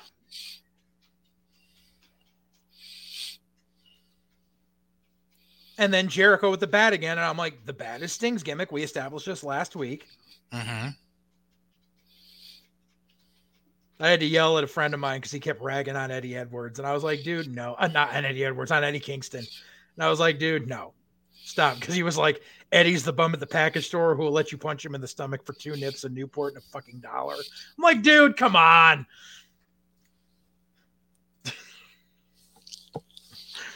Jeez. I'm like, Eddie would legit fuck up that entire locker room in a shoot fight. True. And let's see here.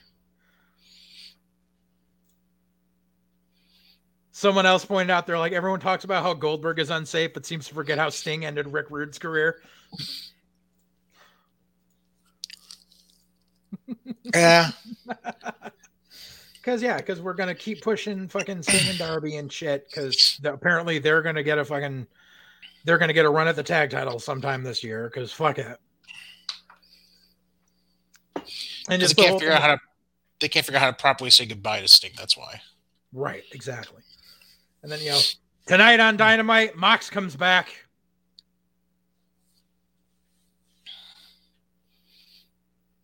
Yeah. Because reasons. Like, they could have left that as a surprise. Nope. They got to announce it ahead of time to try to get viewers.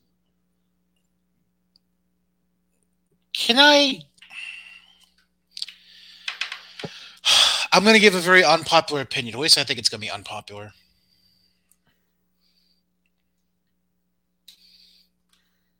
I think it's not a good idea for him. I agree. And I'm not just talking about tonight. Because he's also got GCW. He's got this coming up on the weekend. Not only is he appearing at GCW, not only is he defending the GCW world title, he's defending against Homicide. I don't know, man. There's something about this that it scratches me the wrong way. I don't think he's happy there. Something in general just scratches me the wrong way about Mox coming back this quick. Yeah. Now, everybody heals in different ways. But, and I hate to say this because my gut is usually pretty right. It's also pretty big, but it's usually pretty right. This just feels too soon. Yeah, I agree. I don't know. I'm going to be a doubter, but it was just, I don't know. Like, I was kind of thinking that when they announced the GCW match at the end of last week. Uh-huh. And then when they announced on Twitter, was it Monday or was it Sunday? It was Sunday or Monday AEW announced that Mox was going to be on Dynamite this week. Mm-hmm. And I was like, now I really don't like it. Yeah. Anything else, though? Seriously, with the whole fucking the publicity stunt with Cody, can we give it a fucking rest? Publicity stunt. Cody's working without a contract. Cody's technically a free agent. Suck it, Dick. Time out. When the fuck did this happen? This has been like the news the past few days, dude. Oh, stop. Word has come out that Cody hasn't signed a new fucking talent contract since the beginning of the year. He's still an EVP. Yeah. But he hasn't re-signed his talent contract probably. He doesn't need a talent contract. God damn it. Come on. Right. But considering he's probably been home with COVID and hasn't been there to sign the paperwork. But because they basically left it as a fucking, they left it as a publicity stunt because of the whole talk about WWE having a big Forbidden Door surprise for the fucking Rumble. And so Cody tried to make it about him. And then Meltzer came out and went, it's not Cody and it's not Mox. Because everyone knows Meltzer's right about everything. But we never thought it was going to be Cody. We might have thought it was going to be Mox. I need to move on before we get angry. Let me get angry about WWE instead of AEW. How about that? There's a lot of directions to go here. All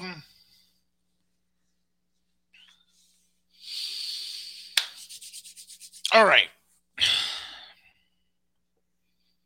Let me start outside the ring for a second with WWE. Okay. 2 things. Number 1.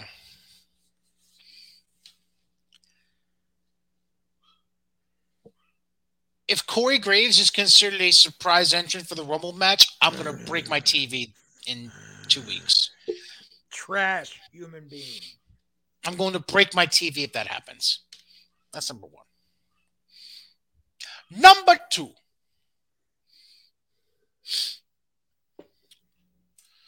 I know it's to promote the fucking movie that's coming out at the beginning of February.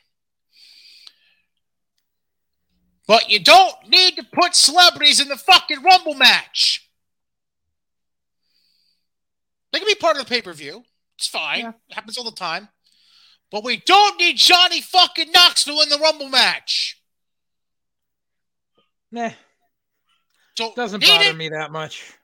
Don't need it. Don't want it. Go fuck off. All it does is fuck up whoever's doing a Rumble pool. It's not only that. Like,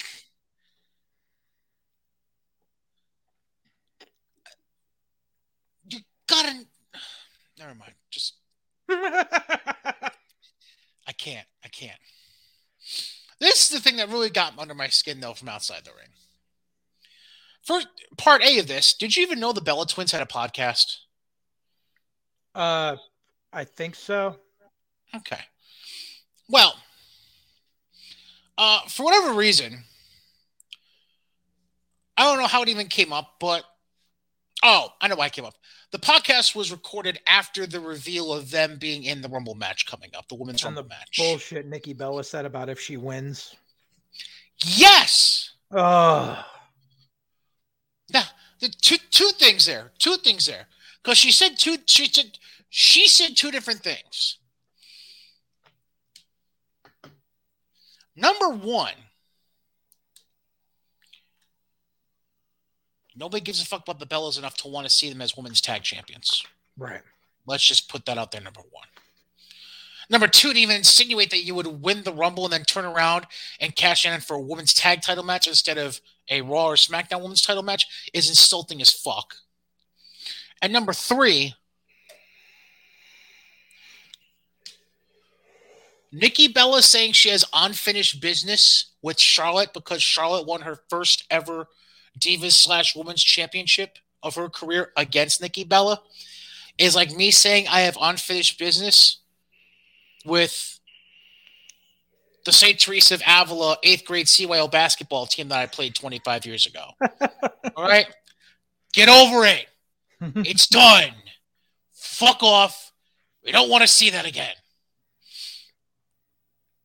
Like, seriously, what has Nikki possibly learned from her Dancing with the Stars fiance that would make her think she can even last half as much time as she lasted the first time around with Charlotte in the ring, cardio-wise? That's number 1. Number 2, what could she have possibly learned that would even impress us in the ring to begin with, where she would hang with Charlotte in a WrestleMania spot? Like, right. There's so many questions to point out the stupidity of that statement. I can't even name them all right now for the sake of time. Right. Yeah, like, And like the thing is, it's because they're trying to throw a bunch of assumptions out there of who's gonna face Charlotte. Because they're teasing that. They did the tease with Lita, which I don't think is wise to do because Lita's got a fucking glass neck. Like, I was going to say, Lita just being in the Rumble is stupid. right. Like, it was nice that first time she showed up, but she can't take a fucking bump. No. Like, that shit's dangerous. Yep. Like, and I get you want nostalgia pop, but no, don't do it. But I it's because they want to throw all these possibilities out there for fucking who could be facing Charlotte. Because the problem is, it's a matter of misdirection. Because everyone's already like laser focused on thinking that they're going to do Roman and Brock in a unification match at Mania. No, I don't believe that that's going to happen. However, as we've known, things have changed, obviously, with Brock winning the fucking Raw title out of nowhere on fucking New Year's Day. Here's my thought on the matter. We need to see what happens in the Women's Rumble match, which will obviously happen earlier in the night on the event. Yes. If Charlotte wins the Rumble, then the fix is in and they're unifying the singles titles on both fucking brands. If she doesn't, we're safe. Because there's no way they're going to have two men's singles champions or have only one men's single champion and still have two women's singles champions. Right. Of course. That makes, yeah. So the other thing to consider as well. Now, I'm not entirely sure I'm not saying it's going to happen. I'm going to toss the idea out there. Mm-hmm. What if the way to set up Brock and Roman is to have Seth beat Roman and bring the belt to Raw and have Brock go to SmackDown? It's a possibility. I don't know. See, the thing is that it's the beauty and the curse of Rumble season. Is too many what ifs. And they keep teasing the what ifs. Like they did like last week, they did the whole, well, what if Seth beats Roman and then Big E wins the Rumble and then we get Seth versus Big E for the title at Mania, which would be Big E's feel-good moment that he should have gotten, but on the bigger stage. Or then and he teased it on Monday night when he was doing the KO show and he actually flat out said, I'm going to fucking win the belt and bring it back here and turn it red. Exactly. And then they had KO say, well, I'll win the Rumble, and then you and me will have the best match, and then they could obviously rehash the best friends turned on each other angle at Mania that they keep throwing Kevin Owens into. Right.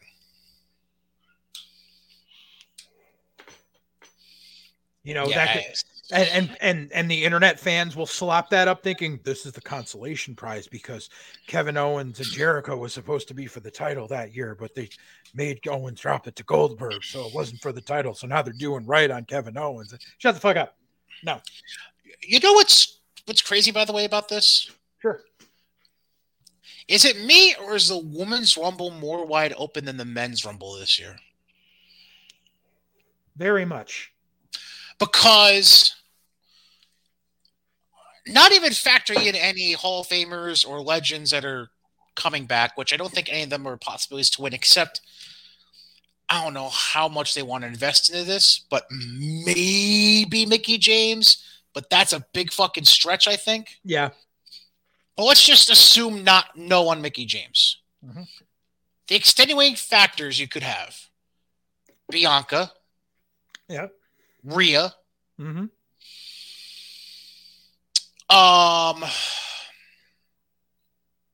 Asuka coming back out of nowhere. Correct. Only because it's been teased to fuck by her on social media. Bayley coming back and winning. Yeah. As much as I don't want to see this, but she's getting pushed to the moon recently. Liv Morgan. I agree, but the way they've been booking her the last couple of months, it's a possibility. Okay. Even though we haven't seen her really recently, just because she's a talent and could match up well with Charlotte, Shayna Baszler.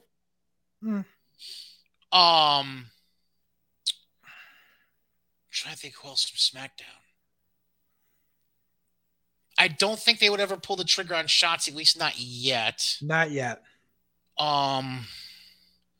the fuck else is on SmackDown? No one of merit. That's why I'm thinking so hard. Oh, Alexa Bliss. Oh, yeah. SmackDown. She's on Raw, yeah. So that's 7 right there. You think about the men's side? Realistically? Big E. Mm-hmm. Maybe AJ, but I don't think so. Yeah. Drew declared, didn't he? Drew's hurt. Oh, right. Drew's hurt, so no. So 2.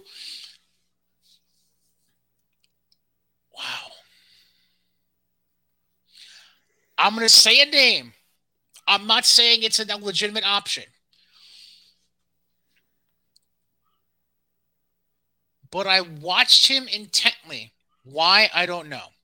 But I watched him very intently on Raw this week. And I went, oh, Jesus Christ. Vince might be crazy enough to fucking do this. And I know you don't want to hear it. And I know 99% of wrestling fans don't want to see it. You want to take a guess? Austin Theory? No, but that would be a welcome surprise. It would be, but it'd be too quick for the kid. Agreed. No. Experience-wise, you're on the right track, but it's a much worse talent.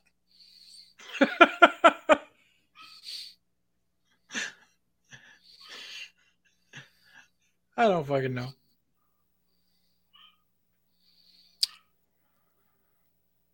Giant Gonzalez wannabe. Oh, fuck no. God, no. Listen. I don't want it. You don't want it. Nobody wants it. But we know Vince's fetish for big dudes. And I'm seeing a little writing on the wall the way they've been booking him since dropping AJ from his side. I don't think it's going to happen, but I'm just saying, don't be 100% surprised if at least he's not if he's not at least somehow in the final 4 of the match. I don't even think he's going to get that far. I think he's going to be the stereotypical giant in the fucking Rumble that takes 10 people to eliminate. Who takes 10 people to eliminate. They're trying the entire time, and then someone gets a freak fucking spot and knocks him out, and that'll set up his feud for the Mania block. Oh my God! You know who I just thought of for that spot? Oh God, no! Oh God, no! No, please. Mysterio. Yes. Terrible upon terrible. Oh, it's like we read each other's minds. Oh my God. Oh, please don't let that be this. No. Oh God, no. Oh, please no, Lord. You're gonna die. I tell you, that was the only entertaining thing about the entire Omos bit this past week on Raw. Was the backstage bit with Reggie? No, there's a backstage bit with Dana talking to Reggie, and then it pans up to Truth, Tozawa, fucking Tamina. Oh, and Truth's like, Dana told him he's gonna get got. Like, she must hate him. She just told him he's gonna get got. I was like, okay, that was funny. Oh, that was good. That was good.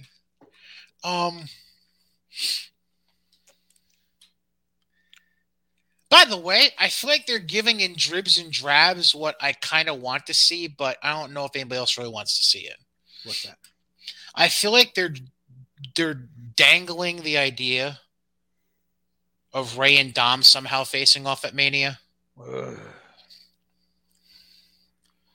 Because they did the whole, don't trust anyone in the Rumble thing with the Mysterio's tossing the Profits over the top rope after their tag team win. And then Ray tossed Dom. I'm obviously reading too much into it, but I'm just saying, can you dangle that carrot in front of me?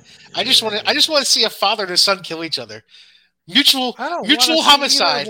I don't want to see either of them. I want to see mutual familial homicide. Ugh. All right. Fucking. So let me run through what I see here for In the Ring. 2 weeks in a row, including this week of, I guess, Hurt Business reunion really isn't going to fucking happen, huh? Yeah.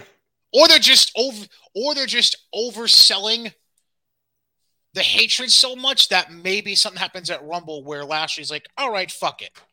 And that's how Lashley keeps his title. You mean Lashley wins the title? Right. You know what I meant. Yeah. Like that's one thing I think of. Either they're overdoing it so much that it's like, oh, we should have seen it coming when it does happen, or they're just overdoing it for the sake of overdoing it. Right. Because they have nothing else to do with fucking Cedric and Shelton. Yeah. Alpha Academy and new tag champs. And now they're gonna do a fucking, what is it, like a mental Olympics? Like thing? Billy Madison. Yeah. Like a debate and trivia and all that shit. Fuck off.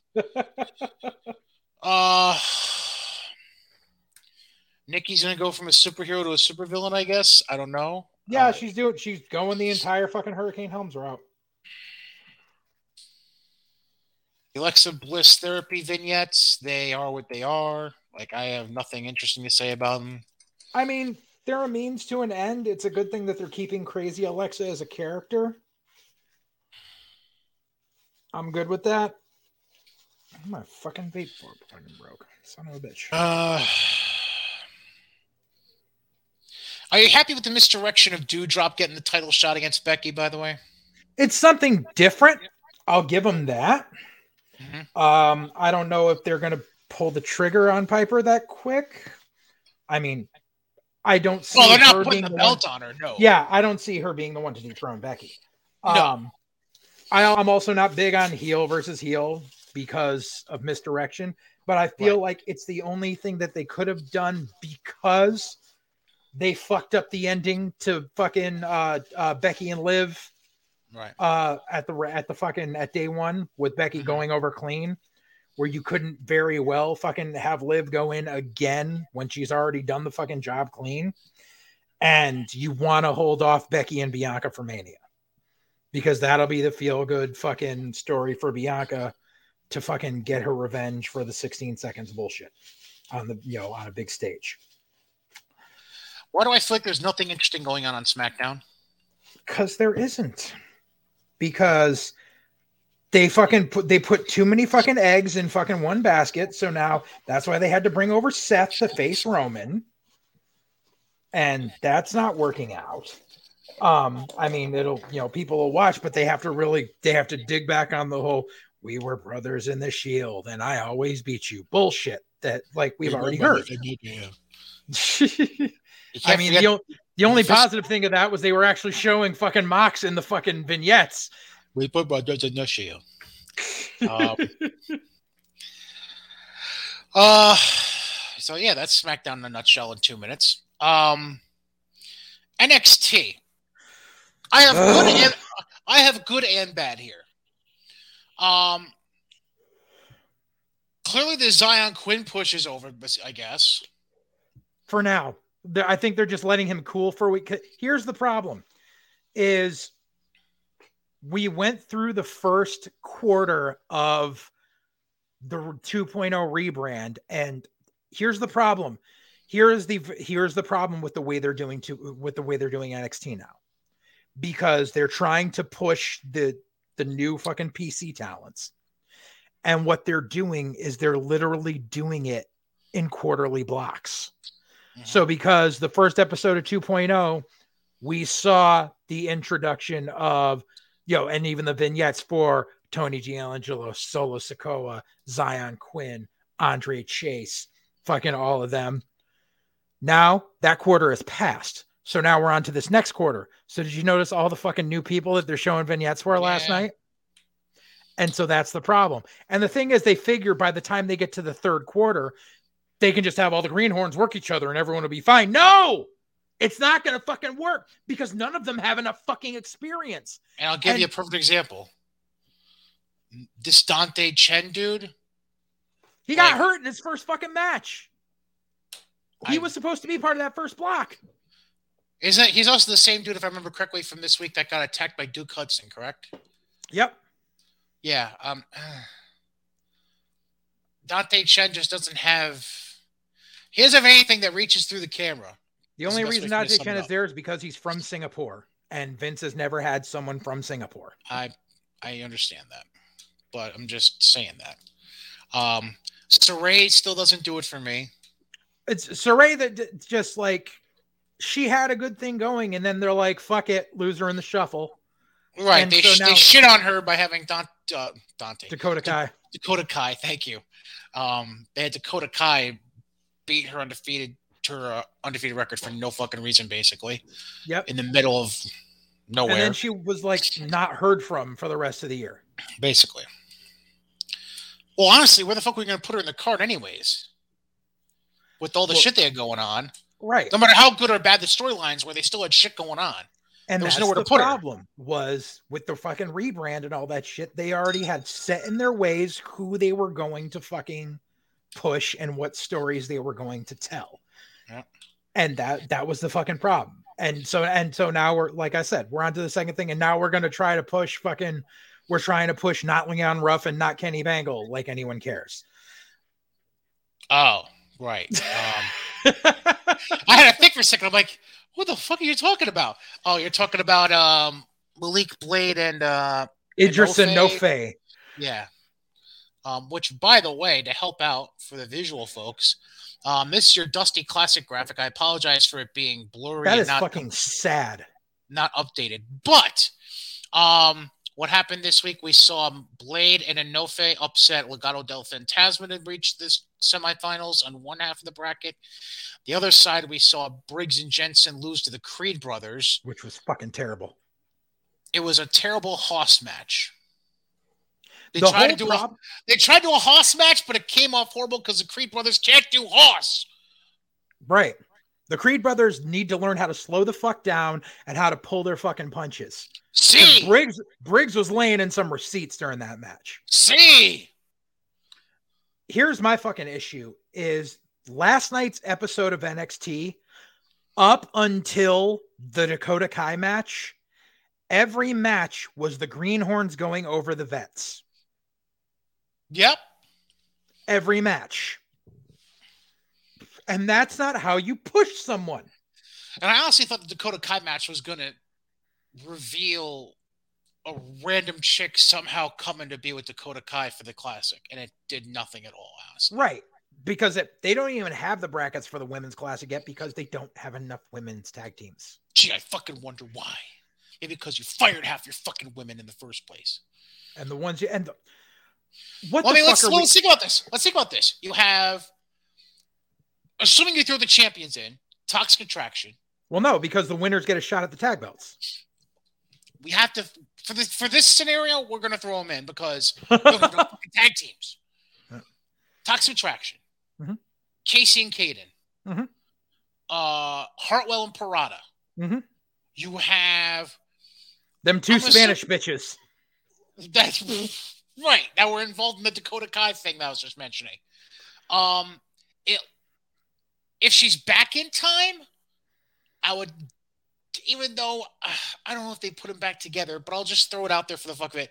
Io Shirai and Zoe Stark. Yeah. It looks like they're teasing Cora Jade, trying to get Raquel Gonzalez as a tag partner. Yeah, because that's gonna work. Listen, they teased it last night. I'm just saying. I know. So that's 6. That's only 6 fucking teams. And that's including the tag champs. Yeah. Oh my god. They'll throw together some willy-nilly team with fucking Wendy Chu and someone, which, okay, I got to talk about Wendy Chu. You had Karen Q stop doing the Mei Ying gimmick to do I Am Asleep. Which literally, what? Go ahead. I can already tell you don't like it, but can I just say that as much as I hated, I feel like the execution of that gimmick backstage was god awful. Yeah. But incorporating it into into wrestling the way they did in that 6-woman tag, I thought was kind of funny. Yeah, you know why? Because she's just laying there in the fucking corner with a pillow, just chilling. They stole that idea from someone. Felicia Rose came up with that idea like 3 years ago of a female wrestler who's in her PJs who just sleeps and then wrestles and then goes back to sleep. Oh. Yep. Oh.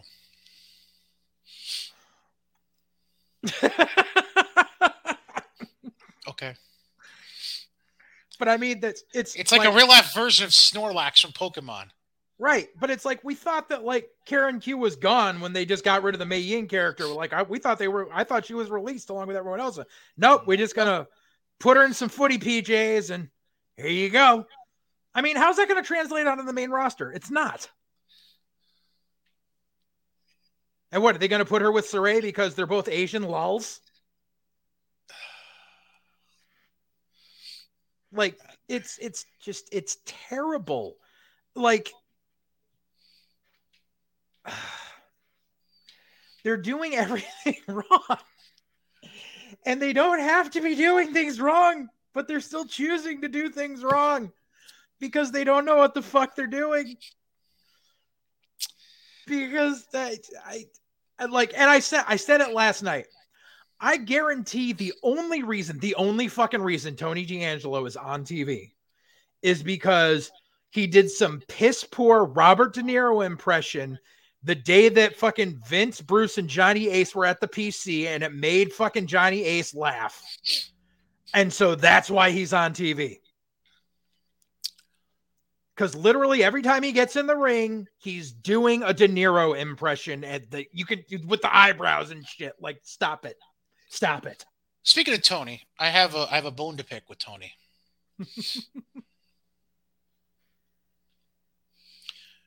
Did you notice anything odd about his entrance for his match against Pete Dunne?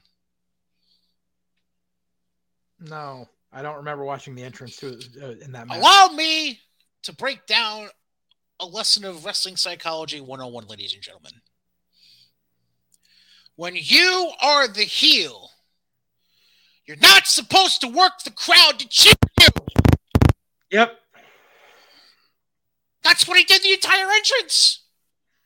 And that's the problem. That goes back to also not only with him doing it because he's never worked an indie crowd, but also because the fucking PC crowd is still predominantly fucking friends and family. How many times do we have to go over this?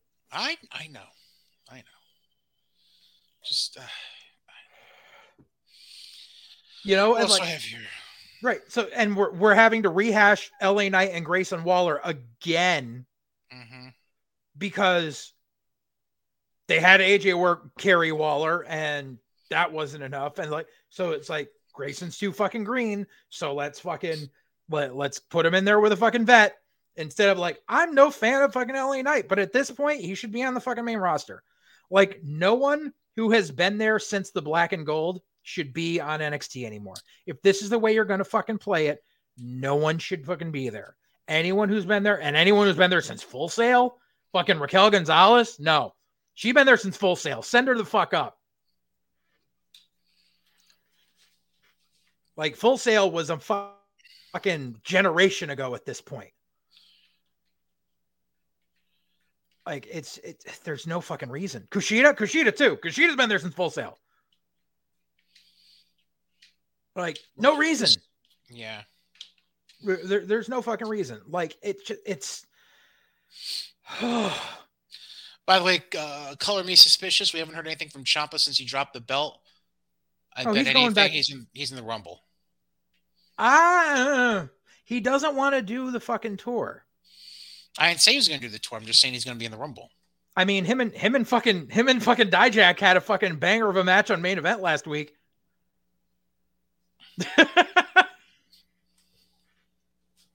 New England royalty showing it off and having a fucking shit-eating grins on their faces the whole time. Fucking bet your ass they did. I could see Dunn being in the Rumble. Call me an asshole. For a half second, I had the reaction of You better not be talking about who I think you're talking about. Then I remember. Oh, Pete Dunne. My bad. I had to think for half a second. I'm like, what? And then I remembered. Oh, Pete Dunne. Okay, now I remember. Fucking Cameron Grimes. No reason Cameron Grimes should be chasing the fucking mid-card title. He should be on the main roster at this point. True. By the way, person that still doesn't understand this whole Gacy Harlan thing. I dig it. I mean, I dig it. I just don't understand it. I still don't know what the fuck it is. It's one of the only things that they're doing right. The whole thing with Gacy, right? Because Joe has a lot into it. Joe gets a lot into it, though. There is a very Charles Manson-esque thing going on. That's the thing was, and that's the thing that people kind of aren't picking up on. People are thinking that Gacy's doing the whole social justice safe space thing. But if you notice his entrance, it sounds like a Doors song and there's flower power shit on the walls. It's Charles Manson convincing his followers that he is the way and that he's not telling anyone to be violent. So that way no one's expecting it until bang, everything goes berserk. Because no one turned an eye to Manson until the Sharon Tate shit. He just went on his way with his fucking hippie commune, and then boom. And so that's what they're doing with that, which I dig. And like, honestly, like Harlan to attack Odyssey Jones on crutches in a knee brace, but what do we come to later on is Harlan laying out Odyssey Jones. Right. Yeah. Interesting. Huh. Yeah. Never really thought about it. Exactly.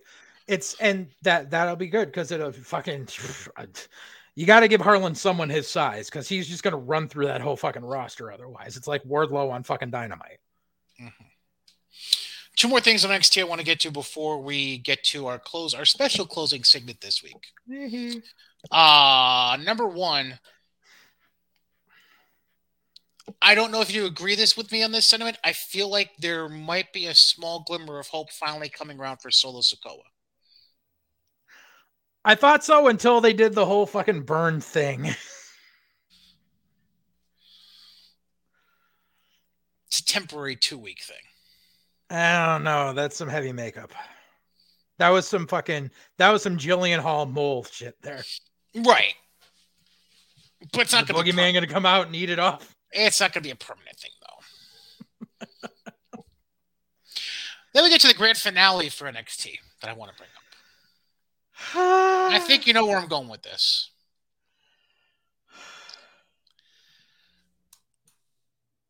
I think we knew well enough Walter was not of this country. Yeah. We knew well enough Walter was not of American ilk. Yeah. I don't think we needed to let us know it enough by changing his fucking name to that of a Nazi general. This has Bruce Pritchard written all over it. No! Because all I can think of right now is Heidenreich. Oh, God. Remember how Heidenreich was supposed to be the unfrozen Nazi super soldier? Oh, my God. Oh, no. Heidenreich. Remember how that was supposed to be a thing? Yes. And this is, if you're going to do this because you want to do a WWE rebrand, you can't fucking do it after a guy's been with the company for 4 fucking years, has appeared on American takeovers in American arenas, defending the fucking NXT UK title, fucking is in your fucking video games as Walter. Like, you can't just willy-nilly change it now. It makes no fucking sense. Everybody knows him as fucking Walter. Everybody. People who watch the show, people who don't watch the show. Because guess what? This is a guy, you had him appear as Walter at the fucking Survivor Series 3 years ago. You had him on takeovers, main event, fucking main roster fucking premium events.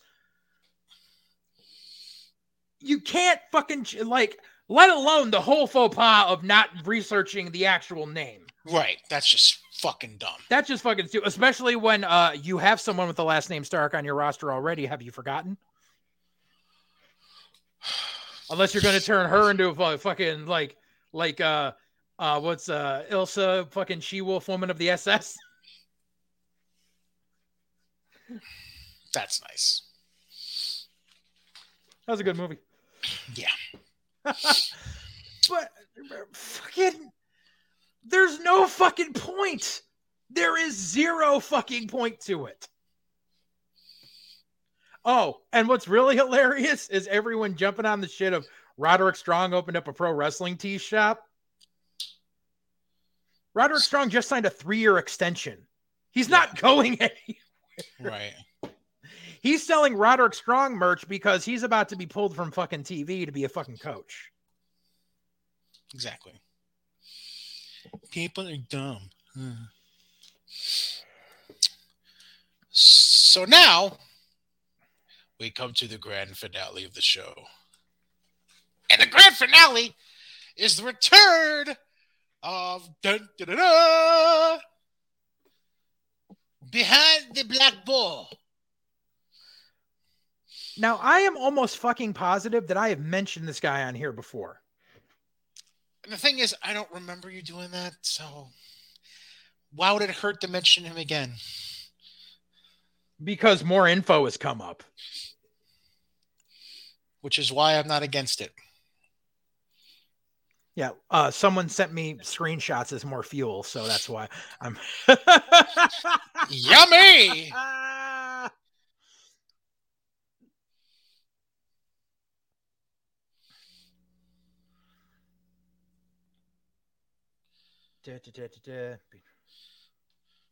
You must be reading your screenshots. Yes, I am. Okay. Okay, so here's the deal. And I'm almost positive I mentioned this guy on here before in a previous Behind the Black Ball, but apparently it's a follow-up. For those of you who may not have listened to the earlier episode, this week's, or for those of you who are still listening, like new, who do not know what Behind the Black Ball is, Behind the Black Ball is a segment that I've been doing on podcasts for about the past about 6 years, where things have been brought to my attention about certain people within the wrestling business who are a cancer upon the business and need to be outed for their shitty ways and their shisty ways. And this isn't so much as they're a shitty worker, don't book them. It goes way beyond that.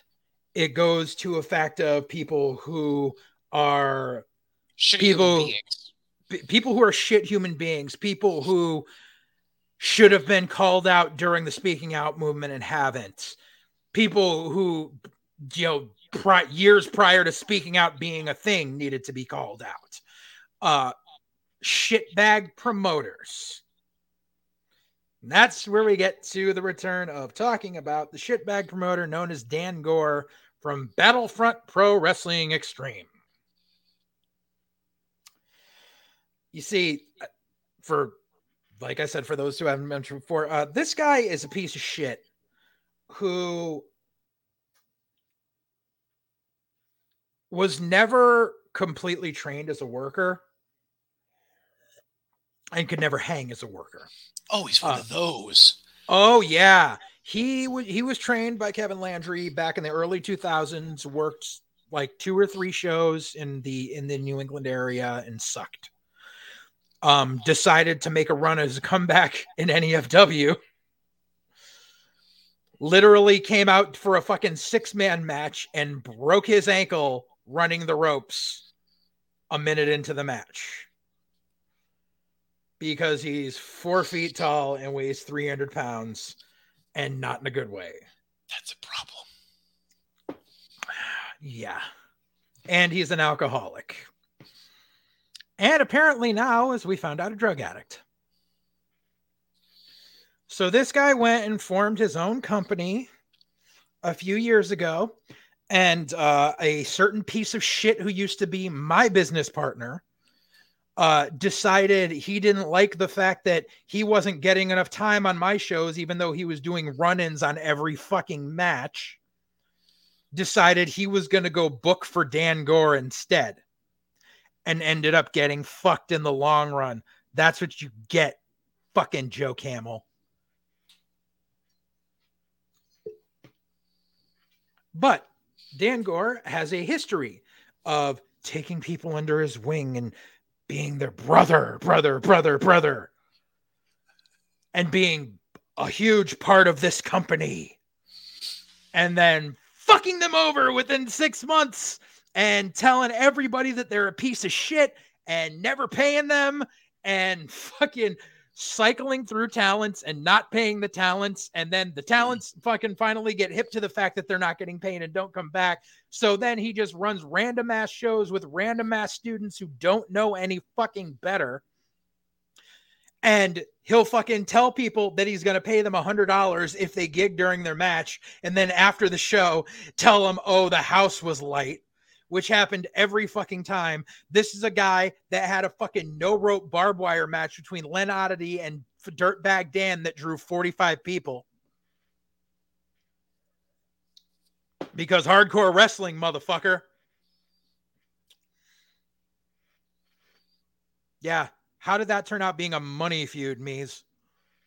Anyways. So, as it turns out, there was, I think the first time I mentioned this was a couple of months ago when Dirtbag Dan had mentioned that he had a falling out with Battlefront and how they fucked him on pay and how the owner was drunk afterwards and told him he was going to pay him one thing and then pay him another and then basically told him to fuck off. And said, you work Kevin Landry student shows for free. Why the fuck should I pay you? Even though the reason is because Kevin Landry does free student shows so his students get exposure in front of people. And there's workers who have experience who don't mind coming around helping out younger kids. Sometimes it's not always about a payday on the indies. It's about helping out the younger kids. That's what I was doing at TOS for a while before that all fucking fell apart. So,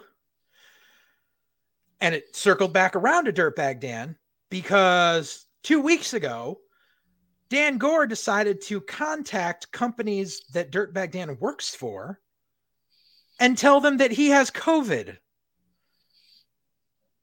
and to not book him because he has COVID and he's not vaccinated. This coming from a completely staunch COVID is fake and I'm not vaccinated person, by the way. Called up ECPW in Jersey and told them he has COVID. Called up Kevin Landry in Mass and told them he has COVID. Thinking that it's not going to get back to him. So it got back. Dirtbag Dan did a video about it. I'm passing on info that people already know. And now I'm looking at screenshots that someone else has sent me. No one ever believed me. Oh, yeah. And the thing was, so over the past few days, his latest cohort who he had getting talent for Battlefront, who he was trying to push to the moon, Jiggy Sosa, came out and said, don't work for Battlefront. He's a piece of shit. He ripped me off for money. He never fucking paid me. He doesn't pay any of the fucking boys. And he just threw me under the fucking bus. And I sat there going, remember years ago when I told everyone this guy's a piece of shit and no one fucking listened? Isn't it ironic? Don't you think? It's like rain. Exactly. It's like it just repeats. It's like every 6 months now there's someone else going, Dan Gore's a piece of shit. I'm like, I fucking told all you people this shit. I told you people this shit years ago when he first started his company that he was going to fuck you all over, that he wasn't going to pay you, and none of you wanted to fucking listen to me. And now, apparently, there is footage that might just get sent to the venue that he uses because he loves to do these Facebook Live videos in the middle of the night with dark sunglasses on while he's drunk off his ass. Uh-huh. And you can see the reflection in his glasses of someone smoking a crack pipe. Isn't it wonderful? Loves to smoke that crack pipe. And, oh, here's screenshots about him having a drug problem. Da-da-da-da-da. By the way, I just happened to scroll from his family. Ooh! What? The screenshots that I've been sent are conversations with family members about his drug problem. Oh, God. He is a drunk. He is a drug addict. Yeah. This is also a guy that decided during one of his fucking shows to take his hardcore title, quote unquote, and put it on his untrained 14-year-old nephew that has special needs. Good decision. Oh, yeah. Real good decision. Because it's like the 24/7 title. It doesn't matter who has it. No, not at all. This is also a guy who apparently, when he had his titles made, didn't pay the person who had the titles made for him. And then basically like he put his titles on certain people who worked for a company that said, we're no longer associating ourselves with this. So his champions kept the belt and he's like, I'm going to take you to court for holding my belts hostage. And they're like, you never paid for the belts, motherfucker.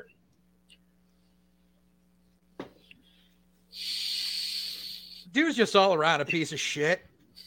And if you are contacted by anyone representing Battlefront Pro Wrestling Extreme and you are a wrestler, please avoid it like the plague. And if you are a resident of the wrestling community anywhere in southern New England, Connecticut, Mass, mid-state New York, Vermont, New Hampshire, and anyone tells you to go check out Battlefront, I would highly suggest you don't, because of the fact that your ticket dollar is probably not going to pay the people on the show, but is probably going to contribute to the bar tab of the promoter.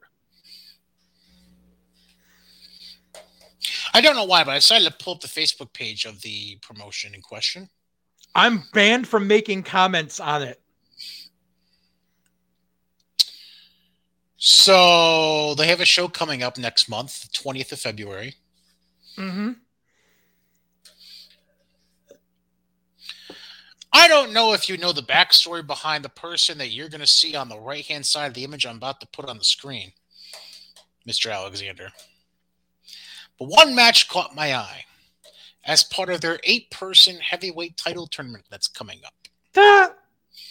Because they have to crown a new champion because they just fucked over Jiggy.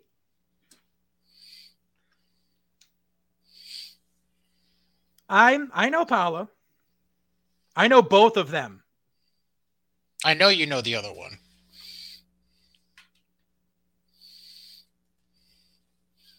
Nombre de Padre Espiritu Santo, amen. Paula's a very nice person. She will unfortunately take a booking anywhere, and that's her cross to bear. Jace, if Jace was ever going to be great, it would have happened long ago. Same thing with his fucking 8-foot tall buddy who thinks he's Ric Flair. Speaking of Ric Flair, perfect way to end the show. Some bitch. January the 19th.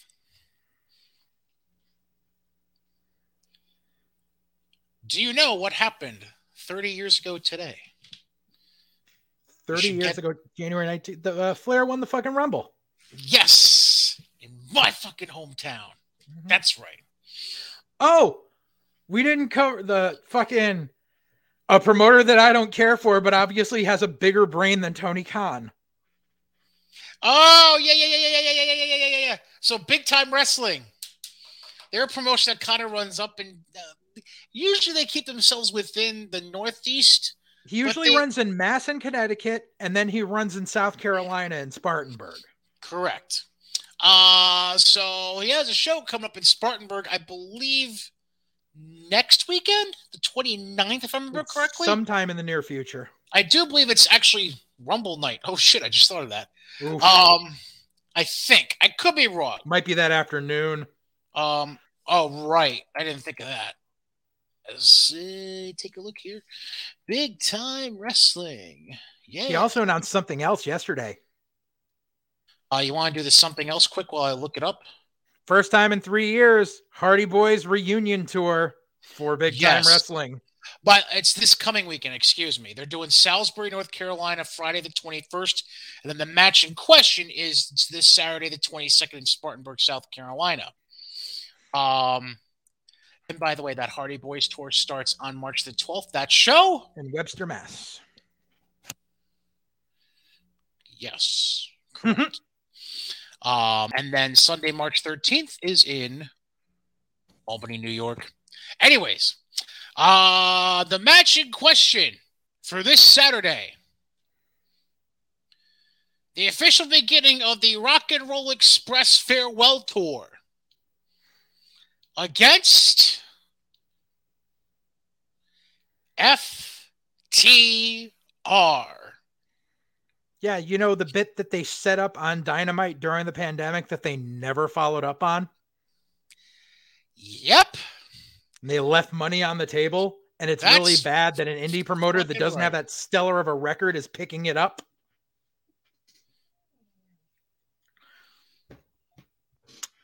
And by the way, they're going to stream it live on Facebook too. Oh, geez. Yeah. Because I just happened to be on their Facebook page, and they've been pushing a link. Let's see when the first one was. Please hold. They've been pushing this link since Monday about a live stream that they're having. Let's see where this is. Yeah, $9.99 for a live stream. Look at that shit. And they're doing it on Facebook Live, so you can only imagine what the production value is going to be. Right, exactly. But yeah, but it's funny because there's a history of the guy who runs Big Time and the guy who runs Northeast Wrestling and them not getting along well, as in at all. And so it makes you wonder if Mr. I have one last name on my social media, but I have a real other last name. Promoter is going to hire a hit, quote unquote, on someone at the Big Time shows. That's a story for another day because I keep teasing it, but one of these days we got to get to my history as to why Northeast Wrestling is bullshit. Because that's a long story. Maybe we'll get to it next week. We got to see. We got to see what happens. Right. Because right now, all I've got on the table for next week is a Rumble preview. Who knows what could happen between now and next week? True. Maybe another wrestler gets a name of a former Nazi general. Who knows? That all being said, see, that's how you make a joke about Nazis. Anyways, gotcha. I did not see that coming. Gotcha, motherfucker. Rise, motherfucker. Yep. That'll do it for episode 33 of White Heat, presented by Godzilla Media, sponsored by our good friends at Mohawk Honda and Scotia Glenville. That's easy for me to say. And John Stone Supply in Troy. Any parting words of wisdom before I send this out? I got nothing. I think I'm tapped out for the day. I got nothing. Those are good words of wisdom. For JJ Alexander, I'm Brian Cady. Enjoy the rest of your week, and we'll catch you with episode 34 to preview the Royal Rumble. And hopefully we'll get to that story about JJ Northeast Wrestling, which I am juicing to hear right now. Not juiced in. Never mind. Goodbye.